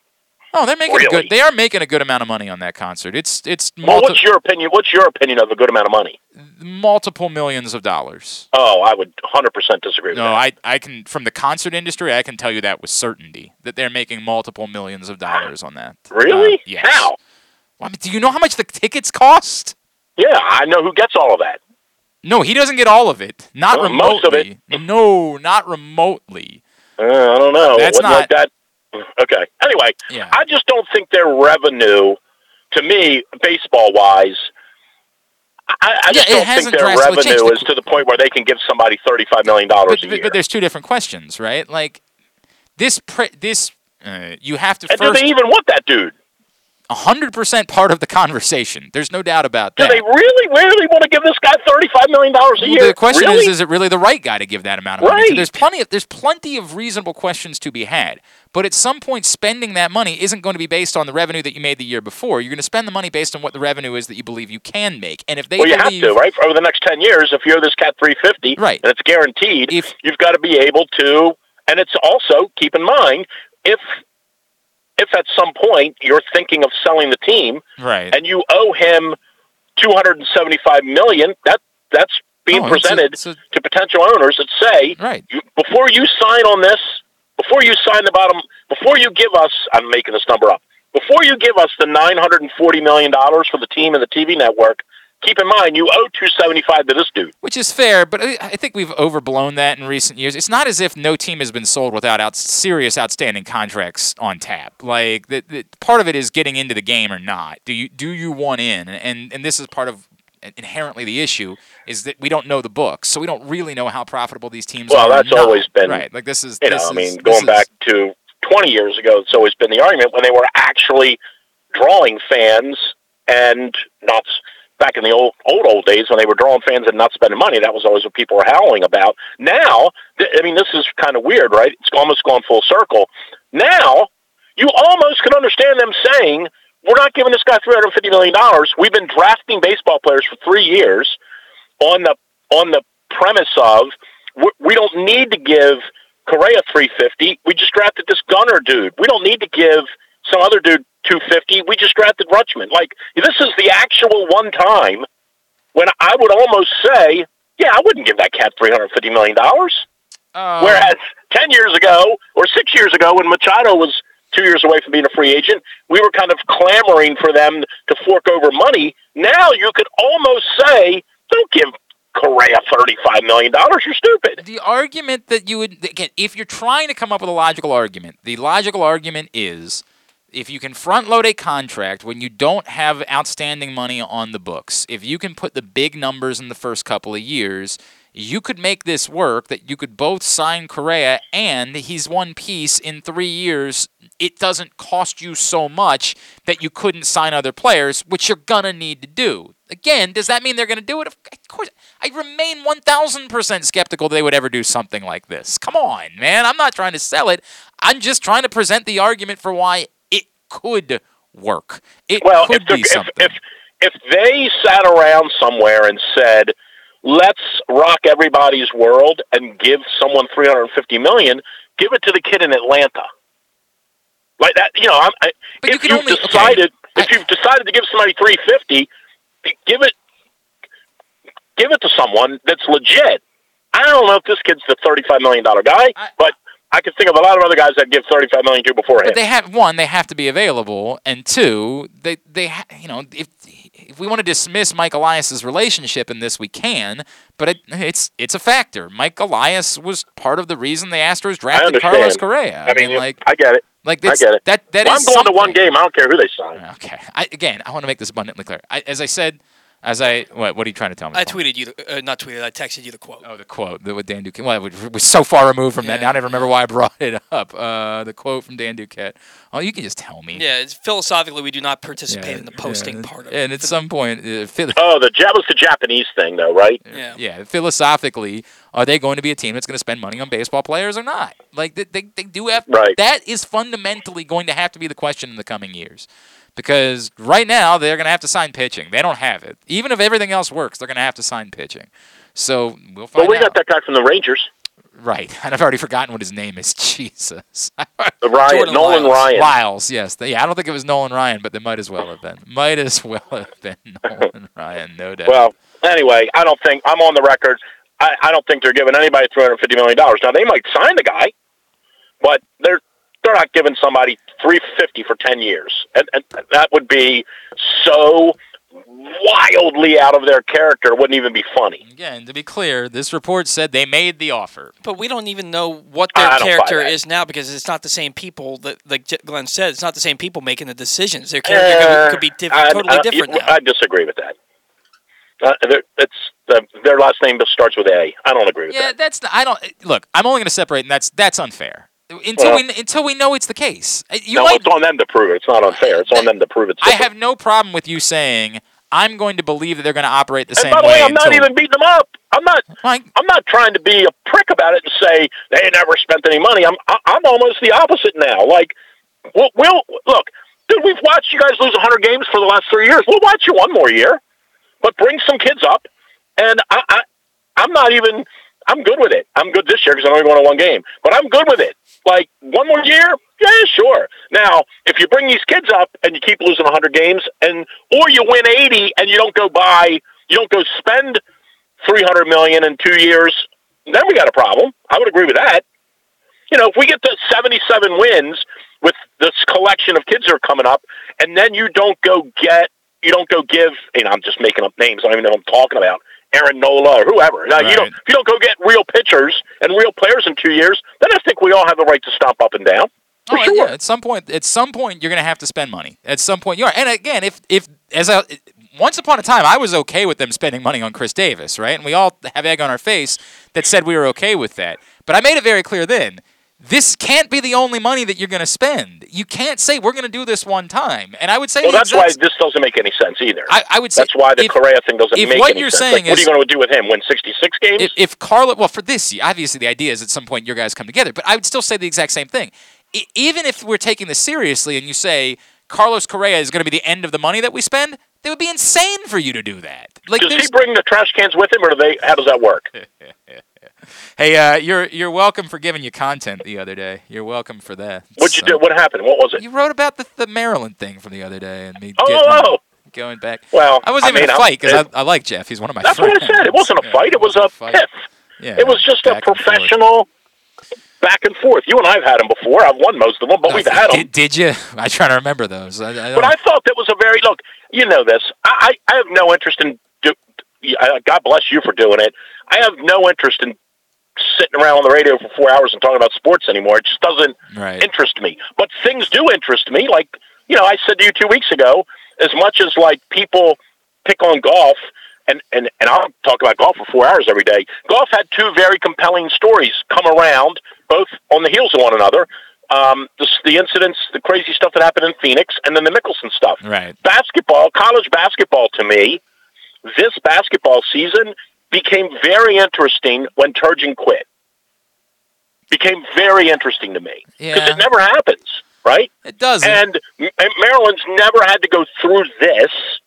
And so I thought your debate, if you want to call it that, the other day was very interesting. Like that, and I still think it's interesting when coaches around the country get the call from Evans or whoever it is that's going to call, or some Board of Regents guy that calls. Firm, right. Are they going to do the Lou Brown?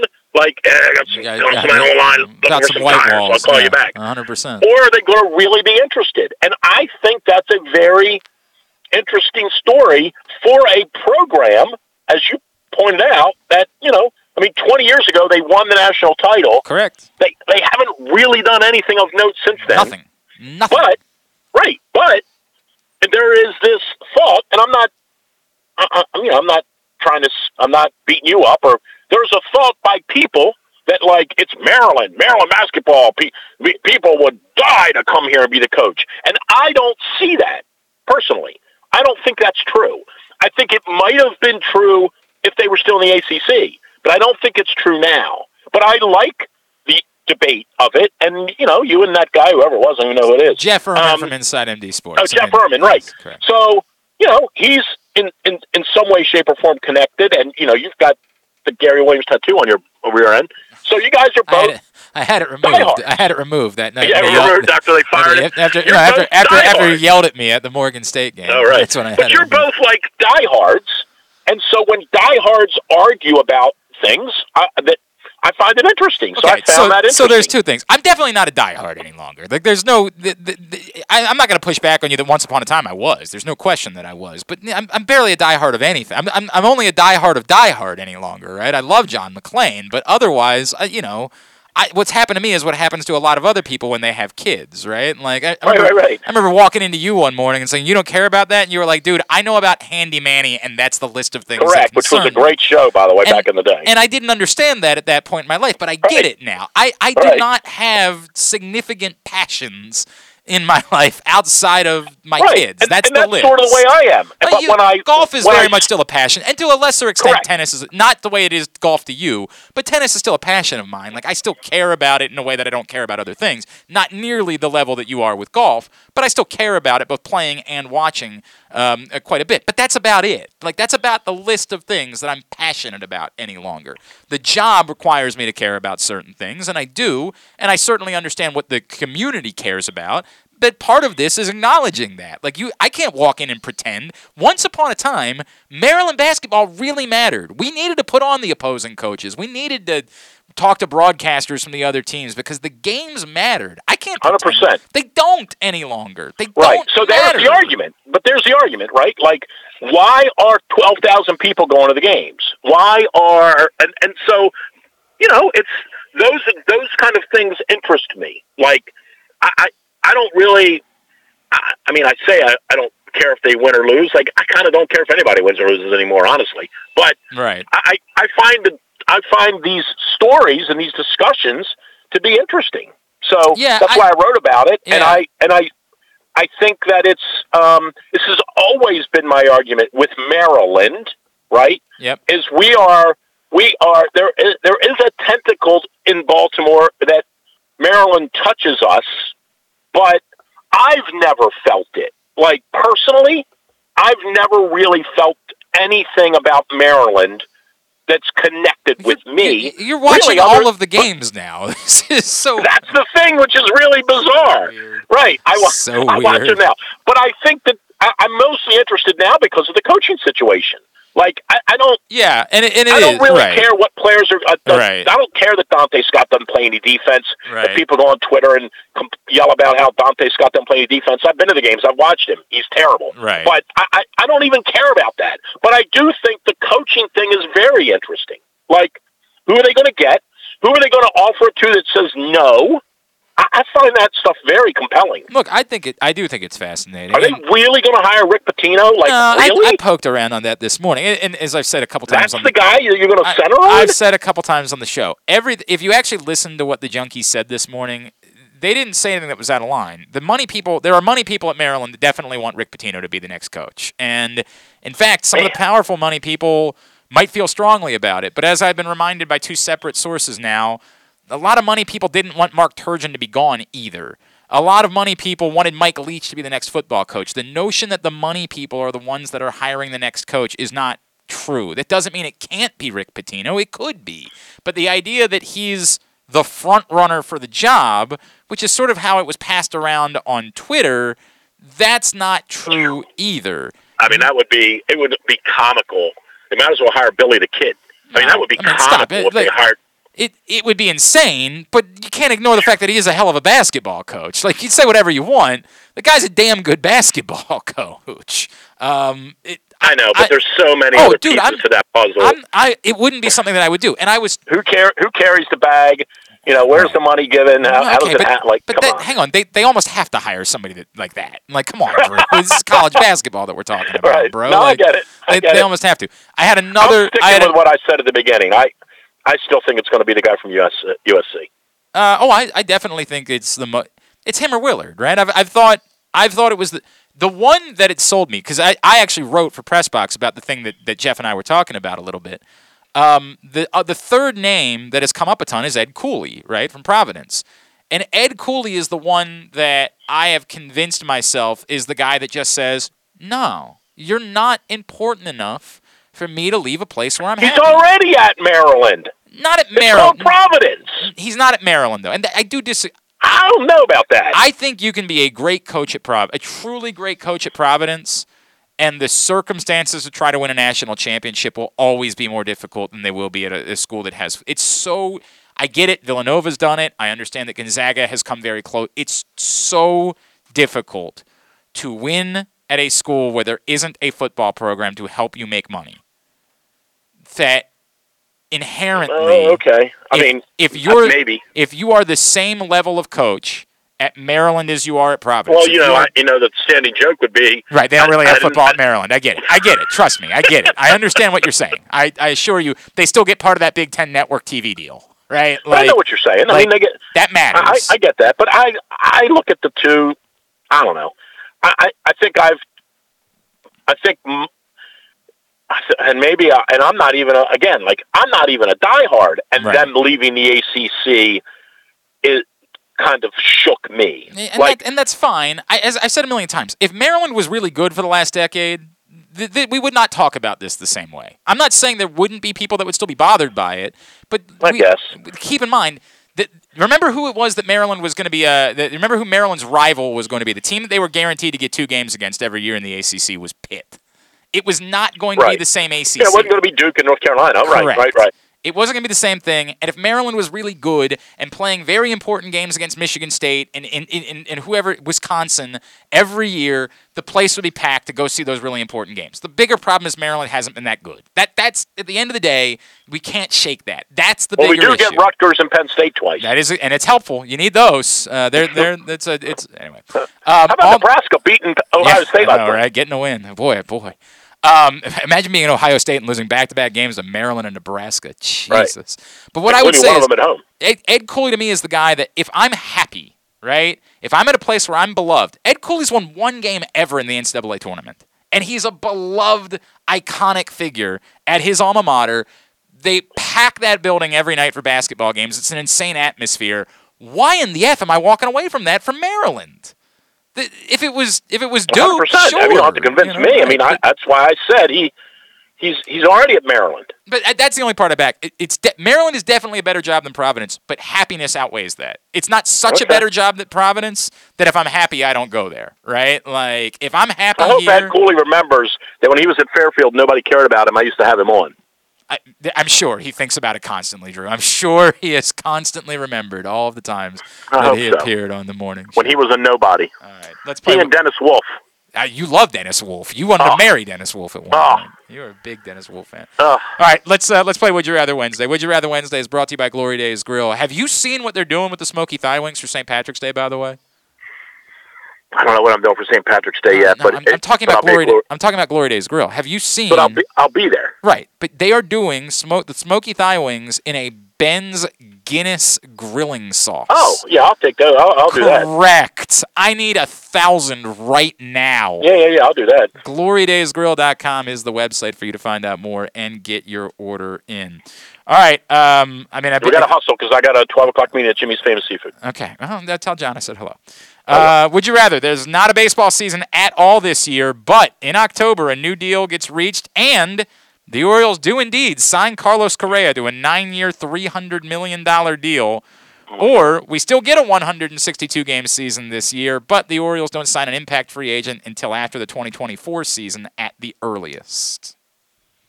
Oh, Lord. I don't even know how to answer that because I don't even care about Carlos Correa. If he never plays a minute, I couldn't care less. I want there to be a season. So whatever answer that is. You're taking the 162-game season. I want there to be a season. Right? Have you seen? I'm only going one game, but if they played all, if they start on time, I may go 10 times. Have you seen the Wheel of Fortune thing yet? I did. Would you rather? Oh my gosh! This morning you're on imagine. So it can't be your company because that's just you. We'll say Calvert Hall. That's the company. Okay. There's a staff meeting at Calvert Hall, company-wide meeting. On Zoom, and somehow you screw up, everyone sees you in your underwear on that Zoom meeting. Or would you rather have to go back to the office, and again, we'll use Calvert Hall as the example. You got to go back there this morning as the lady from the Wheel of Fortune thing last night. Well, you've seen me in my underwear, so you probably know the answer to that. Sadly, I've seen you in your underwear on GCR. I'll take the underwear thing. You'd rather wait a second. You'd rather have everybody see you in your underwear? Well, I just don't know if I could go back there having missed that. Yeah, that is a tough look being back in the office that day. Right. All right, and I don't think you care about number 3, so we'll just save that and do it somewhere else. What's coming up at Drew'sMorningDish.com? I don't know. Tomorrow we tackle it one day at a time because you never know what might happen. Hell of a sale. You never know what might happen. I can tell you that we're going to be there tomorrow, and it'll be worth coming to. People racing over for the go check out. It's good today. We got a hockey breakdown. We got Maryland basketball. We got me beating up baseball. And tomorrow there'll be more of that. Okay. But it's a lot like the old radio show. You never know till the morning of. I got a funny feeling you guys, it just sort of sounds like you guys haven't really done any prep. It sounds that way. At It's a Hooded Foreign on Twitter is how you follow him. Thanks, pal. We'll talk to you next week. All right. Go off. Yeah. Drew Forrester, Drew'sMorningDish.com. Joining us here on GCR. All right. Paul, would you rather no baseball season at all, but the Orioles sign Carlos Correa to a 9-year, $300 million deal in October, or we get that 162-game season, but the Orioles don't sign an impact free agent until after the 2024 season at the earliest? I'll take the latter because I don't know that they're going to do that anyway, and I kind of agree with Drew. I like Carlos Correa, but I don't think he's a $33 to $35 million a year player. Okay. From KZ, I don't like the choice. That's the idea. Jesus. But if I must choose no season, from Ian, give me Correa in October. From Paul and Ovi Lando, I'll take a full season for this year because I want to start seeing Adley Rutschman and Grayson in Orioles uniform sooner rather than later. I can wait on free agents while I watch Kyle Stowers and Gunnar Henderson and Kyle Bradish and others to see what it is that they can do. I think I got a little burp in there. That was very professional. From Chris, give me a full 162-game season, and we wait. This team is not one player away. From Tony says, Glenn, to me, ultimately, the value of knowing that the team is willing to spend that much money on a player, no matter who it is so significant that I have to choose that scenario. And the other scenario, I don't know if they're ever signing a player. To your point, you said at the earliest, that doesn't guarantee they ever do it. That is true. That is why I use that verbiage, Tony. That's the exact reason you have figured it out. We'll save it. Number 2, would you rather be the person who everybody in the company sees you? Yeah, well, your physique. No, look man. Look at Paul I've let myself go over the last month or so. You've let yourself go? I have. I'm actually pretty upset about it, but story for another day. By the way, I went to the trampoline park with the kids on Sunday and did like the Ninja Warrior wall thing where you got to run up it and then pull yourself up, and I swear to God, I have not felt right since. Like... I am not kidding. And in fact, we're too old for this, Glenn. I used so much of my strength that I then did the part where you zip line into the foam with, and I fell. I could not hang on to the zip line. I fell off as soon as the zip line started moving. I was the only adult doing it, right? And I started with that. I kept saying to the kids, like, I don't think I should be doing this. Like, no, we want you to do it, right? And all these kids are standing in line like, what is this? What do we want? Why are you doing this? This was very awkward to begin with. And I was so weak from having pulled myself up. Then the other bit, too, is I kept having to pull my, like, I get up the tall Ninja Warrior wall. My 7-year-old could get up the shorter Ninja Warrior wall. My 4-year-old could not get up either one. So I was leaning over the edge of the wall for him to instead grab my hand, and then I would pull him up the rest of the way. And then my 7-year-old wanted to do that with the tall Ninja Warrior wall. So I spent probably 30 minutes of my day trying to pull kids up with one arm.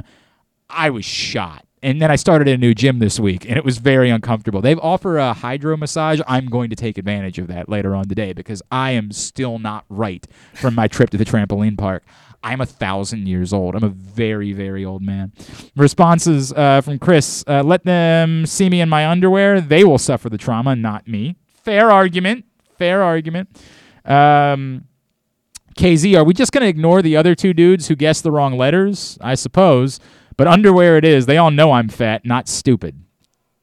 I get it. And by the way, I think didn't one of the other two guys just go bankrupt, lose a turn? Like, he didn't even get a chance. Right. I think he actually knew the answer. He just never got a chance. I don't think it was both of them that screwed up. I think it was the lady that had a miserable night, and then one of the other guys who's, like, lucky that the other lady was dumber than he was, so he's not the one taking the brunt of the embarrassment this morning. I think they both actually hit bankrupt. I think he guessed a wrong letter, too, in there. I think he guessed, like, a B or something like that. Like, he hit bankrupt once, and then he guessed a B the other time, if I remember correctly. So I don't think it's both of them is the point. I think one was worse than the other. From Ian, I'd go with being this lady. If she doesn't know the saying, she doesn't know the saying. Dude. I mean, everybody knows that saying. I don't think that's easy to. That's. Here's the problem that I have. I absolutely have a problem. And I was going to call you out on this not that long ago because you said something about the thing where we're almost proud of our naivete, right? Like, it does. ELO. You were like, I don't know who ELO is, and I don't care. It's bad. Like, that's very millennial. That's very, like, you should know that you should be embarrassed by that. Now, I shouldn't. It's a band that I don't know. Stop. They're very famous. To say, I'm not telling you should know 12 ELO songs. To not know who ELO is embarrassing. Maybe I know the songs and don't know that they're called ELO. Whatever it is, but the point is... You can't make me embarrassed about something. That's the part of the problem. That's part of the problem. This is a very millennial thought process. I embarrass very easily. This I is don't... not one of those things. Stop. You're getting defensive. Listen. Because it's a stupid thing to come at me for. You need to stop. Listen. We all should try to be more knowledgeable at everything. We should never be proud of our lack of knowledge. If I don't know something, I'm not going to know everything. You don't have to know everything.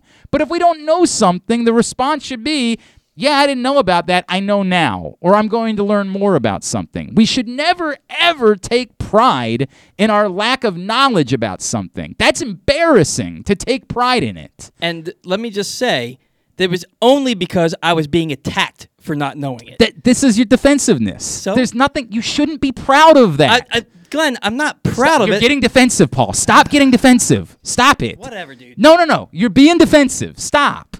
You should never, ever be proud of a lack of knowledge about something. You're making an assumption. No, I saw you. You 100% responded to somebody to say that you're getting defensive about it. I'm not calling... I responded to Proctor. This is the thing. You should never, ever, no one should ever be proud of not knowing something. But it's become a millennial thing to be like, so what? So I don't know. Stop. I didn't know. That's okay. It's okay to not know something. Nobody's saying this lady should be hung in the gallows for not knowing something. But there is the exact opposite way that we've gone, which is the idea of being proud about not knowing something. I don't care. No, we should know better than that. In the same way that embarrasses me that I don't know how to fix or change my own oil. I'm embarrassed by that. We should all be embarrassed by those things and try to do better as a society. It's not hard. Try to be better. Try to learn. Try to get more information. Try to improve and be more well-rounded people. Eternally should always be what we're striving for. Instead of, so what? So I didn't know that saying. So what? No, acknowledge it. Say, yeah, it was embarrassing. That's embarrassing that I didn't know that. I'm going to try to do better. It's not hard. This is how functioning society should work, is we should constantly strive to be better and more knowledgeable. Well, then shouldn't the other side not try to make somebody feel bad for something they don't know?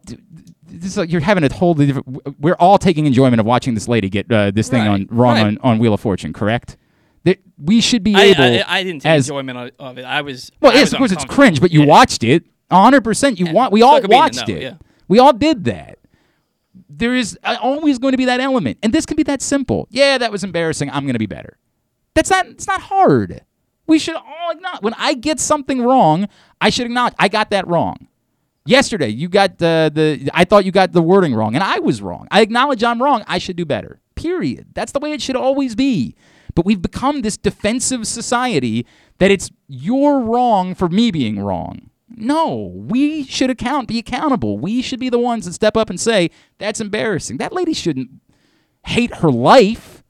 I hope that's not the case, but it still should be awkward when she goes back to work the next day and didn't get that thing right. That's got to be an uncomfortable scenario. To her, she can laugh it off. I hope that's the case. I hope it's the case, but it definitely shouldn't be met with a defensive, so what? So you're the jerk.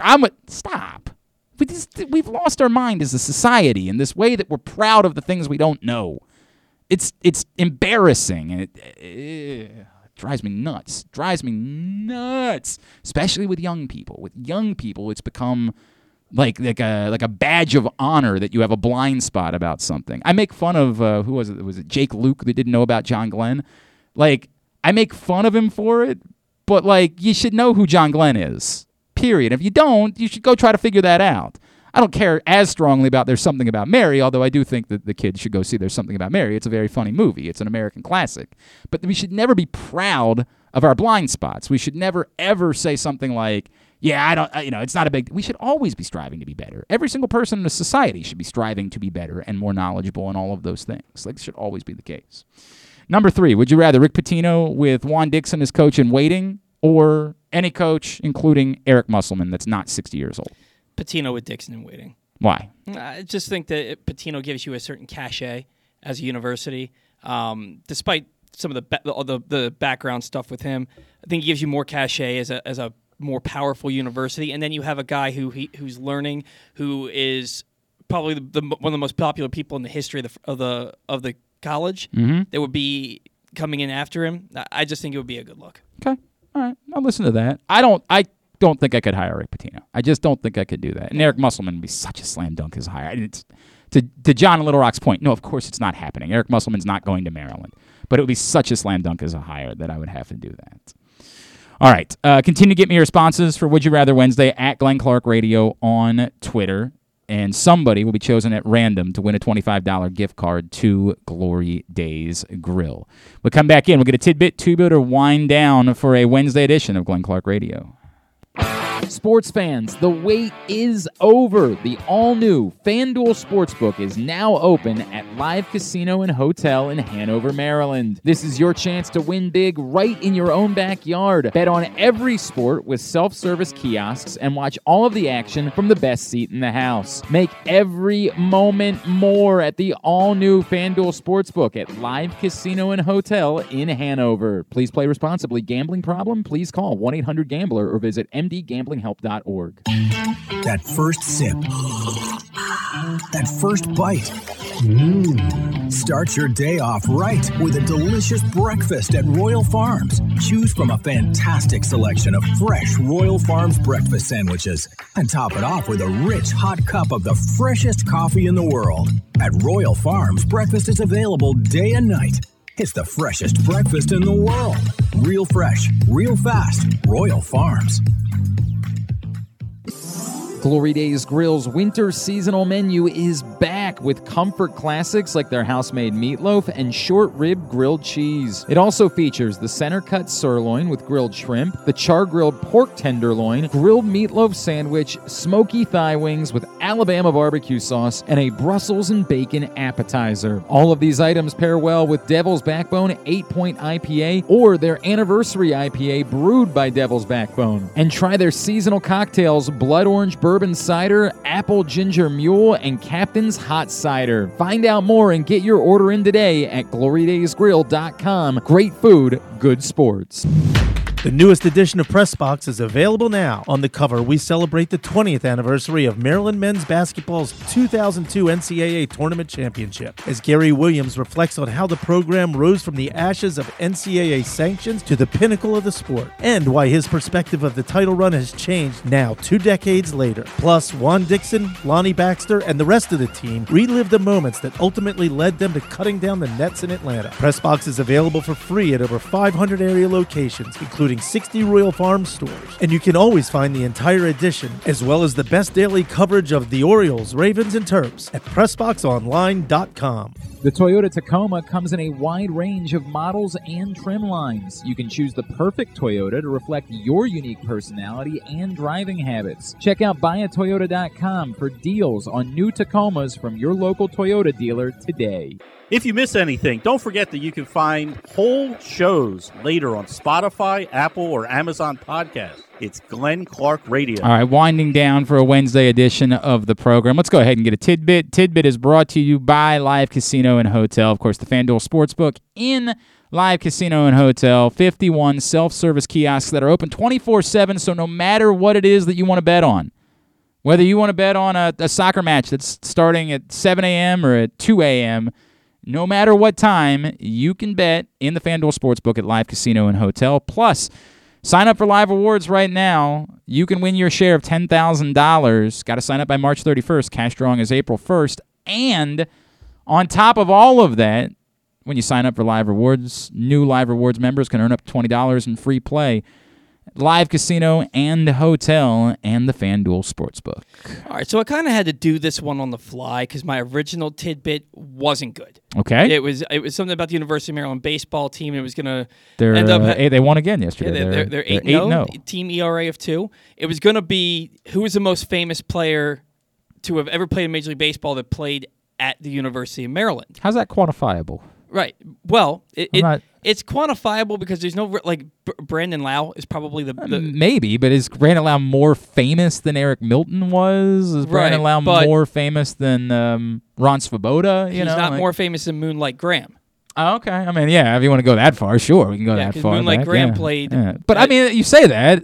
I don't know how to quantify that. Right. You say, is he more? I don't know. I genuinely don't know if he's more famous or not. The millions of people that have seen Field of Dreams. I get it. I get the thought process. That's very difficult to quantify. So, but that's why I decided to change there's it no way to do on that. the fly. Right. So, okay. I realized last night that the Atlanta Braves were the last team to win the World Series.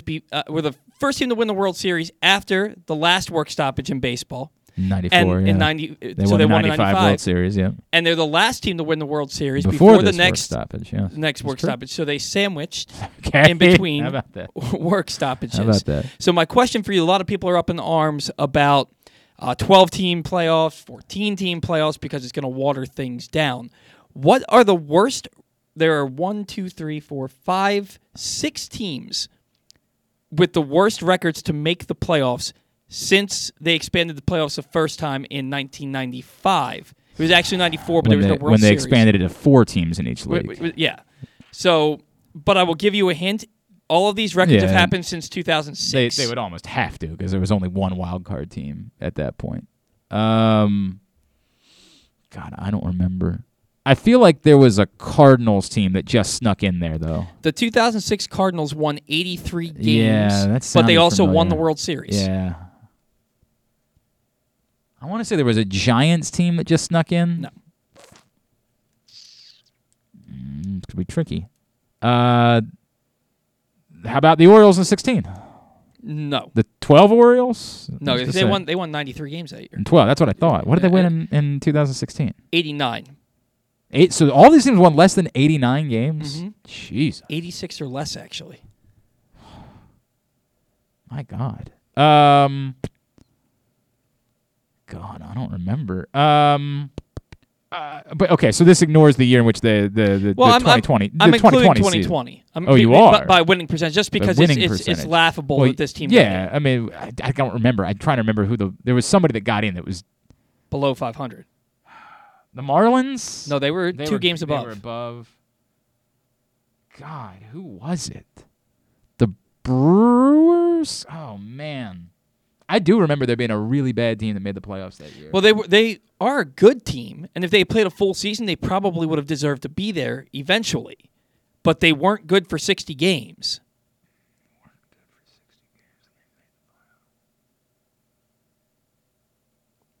I, for some reason, thought I remember the Brewers being bad that year. And they're actually on this list twice. This team is on this list twice.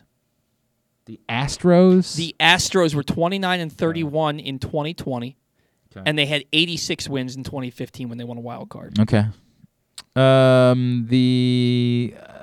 say the Yankees were on there at some point. The Rays. They were close. No. The Blue Jays. I'm just naming teams now. I don't remember. The Indians. No. The Red Sox. You could just name every team. So the 2008 Dodgers had 84 wins and won their division. The 2007 Cubs had 85 wins and won their division. Oh, that's right. I definitely remember that. And the 2017 Twins had 85 wins and won their division. I don't think I remember that, but I believe you. I believe that to be the case. I'm trying to pull up the 2020 season. I could have sworn that Brewer.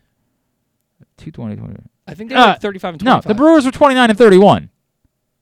I got this correct. Oh, and they were the 8th seed in the playoffs. The Brewers were 29-31. Like I got that right. You did. Damn. I apologize. I like I said, I had to do this one on the fly, and I forgot that they were under 500. I thought it was just the Astros that were under 500. Made me feel stupid, but I acknowledge that I got the rest of them wrong. I did not get any of the other ones right, but I did get that one, and I want credit for it. All right, here's what's coming up tonight, totally tubular. Senior night for Maryland in College Park. They take on Minnesota. That's at 9 o'clock on BTN. I'll be at Loyola at 5 o'clock for some lacrosse, a good local lacrosse matchup against Towson. Both teams really needing to win. That's on ESPN+. Mount St. Mary's opens the NEC tournament tonight at 7 against St. Francis Brooklyn. That's on NEC Front Row. Other Big Ten hoops tonight. BTN's got Rutgers, Indiana at 7. The rest of the college basketball, find at glennclarkradio.com.